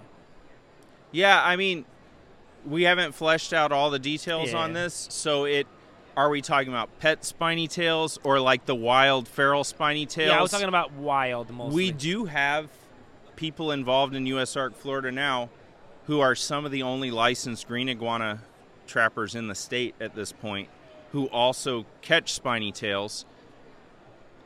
That is something that's like a full-time job in and of itself. Yes, absolutely. So Do you think euthanasia is the only way for those? Well, I think that's tough. I think that I'm not sure that this is not like an issue that's specifically related to the pet trade right now, as far as we know. I don't know if I'm ready to answer that in detail because it's just not something I have to be careful because I speak on behalf of the board of USARK Florida, and I have my own opinions on things sometimes, but it's not something we've like discussed in a board meeting or anything. So but if that happened, that would be like another major. You're talking about like the state. It would be like Burms all over again. Yeah, the state is investing millions of dollars in Burmese python trappers. Is spiny tails the magnitude of problem that it's worth investing that much money in? I mean, that's a question. Are they doing the kind of damage that justifies that? No, I feel like they're, if anything, similar to greens, other than they're a little bit more omnivorous. Yeah, they're probably not as widespread, but in certain areas they're very abundant. They're like kind of dominant in localized zones. So, as with anything, each species is kind of a case-by-case basis, so you can't just generalize. But yeah, it's something that should be discussed for sure. Yeah, I like all of those things that USARK's doing. Finally, some things that I actually agree with, because that's like, if that organization stepped up for these ball pythons, then that organization should spread to more places to be able to do the same whenever those things happen. Because usually what happens is, found ball pythons outside, and nobody does a thing about it. And then guess what? FWC steps in, and then we look bad. So I agree with that. And yeah. I mean, so certainly anything that's just running around that could be. Is it time to wrap up? Yeah. So you get us talking, and we just go on forever. We gotta do another podcast. For sure. This is the kind of thing. If somebody sees a big lizard like a monitor or a tegu walking around in some neighborhood, and we all see these posts, a ball python or a boa, somebody could step in. We need to be addressing that as quickly as possible and have the closest person who is qualified reptile person there and making an effort to at least try to locate the animal and capture it. So I agree with that. So I hope it works. Hope it comes along, and something like that I could get behind. Depends how depends how it works. May, you got me. Wholehearted supporter of USARK Florida. Come on, man. Mr. Imperial Reptiles himself. How's it going, man? What's up, man? Chilling, dude. It's going okay. Listen, let's recap what's going on over here, all right? Things are getting a little weird at this show. This show fucking sucked. It was not great. It was cool to see a bunch of our friends. Yes. But traffic was kind of weak. Mm-hmm. As far as we saw on this side, I don't know if the gate looks different. I didn't see a line yesterday as big as like previous years. I think they were trying to make improvements so that there wasn't like a long line around the building and people waiting in the heat, but there definitely wasn't that steady flow of people incoming for like 2 or 3 hours that there was last year or previous years too, where it's been pretty busy. I think that, the first concern is that, we spoke about the display, right? So we assess the kinds of displays we have. Right. We're like, you have that kind of setup, I have this kind of setup. Even though we're in the same area, traffic's not anything crazy. You have a variety of animals. I have specific animals. Nothing crazy. Mind you, maybe it's that. Maybe people are just not looking for the animals that we have. And, maybe I'm being a little bit sour. But even then, like, I don't know, dude. Well, I hear hognose people did well, but it seems like hognose breeders always seem to do a little bit better just because the inventory of that, the stock isn't usually available. Yeah. So people come to this type of show to look for that stuff. But corn snake breeders, I see a lot of corn snakes still. I see a lot of kink snakes around. I see a lot of ball pythons. I see a lot of skinks. I see a lot of turtles, a lot of crested geckos. It just seems to be like a lot of stuff everywhere. So I don't know if that's the reason why it feels slower, because I do see people buying stuff, but we don't know if it's the amount of, if there's just less people. It just feels different. Yeah, it does feel different. I spoke with somebody and they were telling me that they're doing, like a ball python dude, and they're doing great. But they also have very specific high-end stuff. So, like, if you're looking for very specific high-end stuff, you're going to go there. Yeah. And it's kind of like, I get it, like good, but also, like, almost then, if my audience isn't here, what's the point of being here kind of thing? I get that feeling. Yeah. Maybe it's just not the show that it used to be. I don't know. This is my third time doing this show. Yeah. Last year was definitely better. I've done way better at some of the local shows. Yep. I don't know. How are you feeling, man? I'm a little disappointed. We've done this expo. I think this is our 4th year doing the expo, 4th or 5th year doing the expo, and we've done very elaborate setups. This is our first year doing a very plain setup, and we thought maybe before we didn't do as well. I always attribute it because this is a breeders expo, and we're a pet store, so it becomes a little bit more difficult for us to compete with the breeders just because they could always just do lower pricing. And at the end of the day, when you're competing with each other like this and like kind of like against the consumer price, the quality of the animal, and if you're looking for a specific genetic, that's what I'm talking about. I'm talking about people that are like shopping for a specific animal and have a ton of choices. It becomes competitive and it becomes price-based. The breeders can always just go cheaper than what we can. So I've always kind of like attributed it to that. But this year I felt like we bought good and we bought the prices were right so that we can lower and we can compete with breeders. And we lowered kind of like the way we do the setup where it's not as elaborate as it used to be, where it's easier for people to just pick stuff up and buy. But I really didn't feel like it made that big of a difference. Yeah. You know, it's almost like it's like kind of like what you said. If the customer base isn't really here, are we putting too much for what it really is? Yeah. And it's always great to promote. It's always great to see, our customers. But it's cool because it's like you see the customers from the shop. You see the customers that go to Repticon. You see the customers that came from Daytona last year. So like for that purpose, it's really good. But like this year, like if I would say how many new customers did you actually like get the name out to, I would say not a lot. I didn't feel like there was a lot of new people here, just a lot of regulars, if I had to put it that way. Yeah, not that I want to shit. We're going to switch this into a more positive note in a second, but not that I want to shit on it too much, but the way that I can best describe it is a lot of people just feel like this is a shell of what this show used to be. Yeah. And that's okay. Like, it's okay that things get a little old and stuff like that, but it's like, what I want to do, because I'm going to come back next year. I love doing specifically this. I'm going to keep sponsoring you to come back, Hell so yeah. you're good. Yeah. And then, it's just, I guess it is what it is. Let's see what we can do next year a little bit different and then just go with it, and that's always what it is, Yeah, man. You're always going to think about what you can do different next year. I've already talked to Alex. Like, I want to change up, different displays and stuff to do the Repticons, and just back to work, man. Going back to the shop, which is going to be a little stressful because our employee situation is changing a little bit. We've lost some key members to the shop. Yeah. So I think that's also why I'm a little bit more down. I just have a lot more on my mind that I'm thinking about. It is what it is, man. But now, positive stuff. What cool things have we seen at the show? I know that you haven't had a lot of time to walk around. Did you see the patternless Marukis? I did see the patternless Marukis. That was cool. I was trying my best to get Ron to go with me to the table, but he didn't even answer my fucking call. This fucking guy wins an award, and all of a sudden he thinks he's Eddie Soto. Yeah. Let's be honest. This guy wins an award. Now he's Eddie Soto, legendary. Yeah. yeah. But apparently he doesn't answer the phone to anybody. So. Fine, Ron. It's okay. But yeah, the patternless Marukis were sick. If I did better, hold on one second. What was that? Last year. Sorry about that, guys. We're doing this live at a show, so these kinds of things happen. What were we talking about? Patternless Marukis. So I was gonna get one if the show was a little bit better, but it wasn't. As a matter of fact, somebody has juvenile captive bred Australian olive pythons, and I want to buy a female. Show was not great. Don't think that's the move. Yeah. But I still might do it. Yeah. Yeah. Other than that, my dad fell in love with the tokays that are over there, the tokay morphs. Okay. And he's like, I think I want to get those. I'm like, no, you don't. No, you don't. You want to get They're just cool to look at. Yeah, they're cool to look at.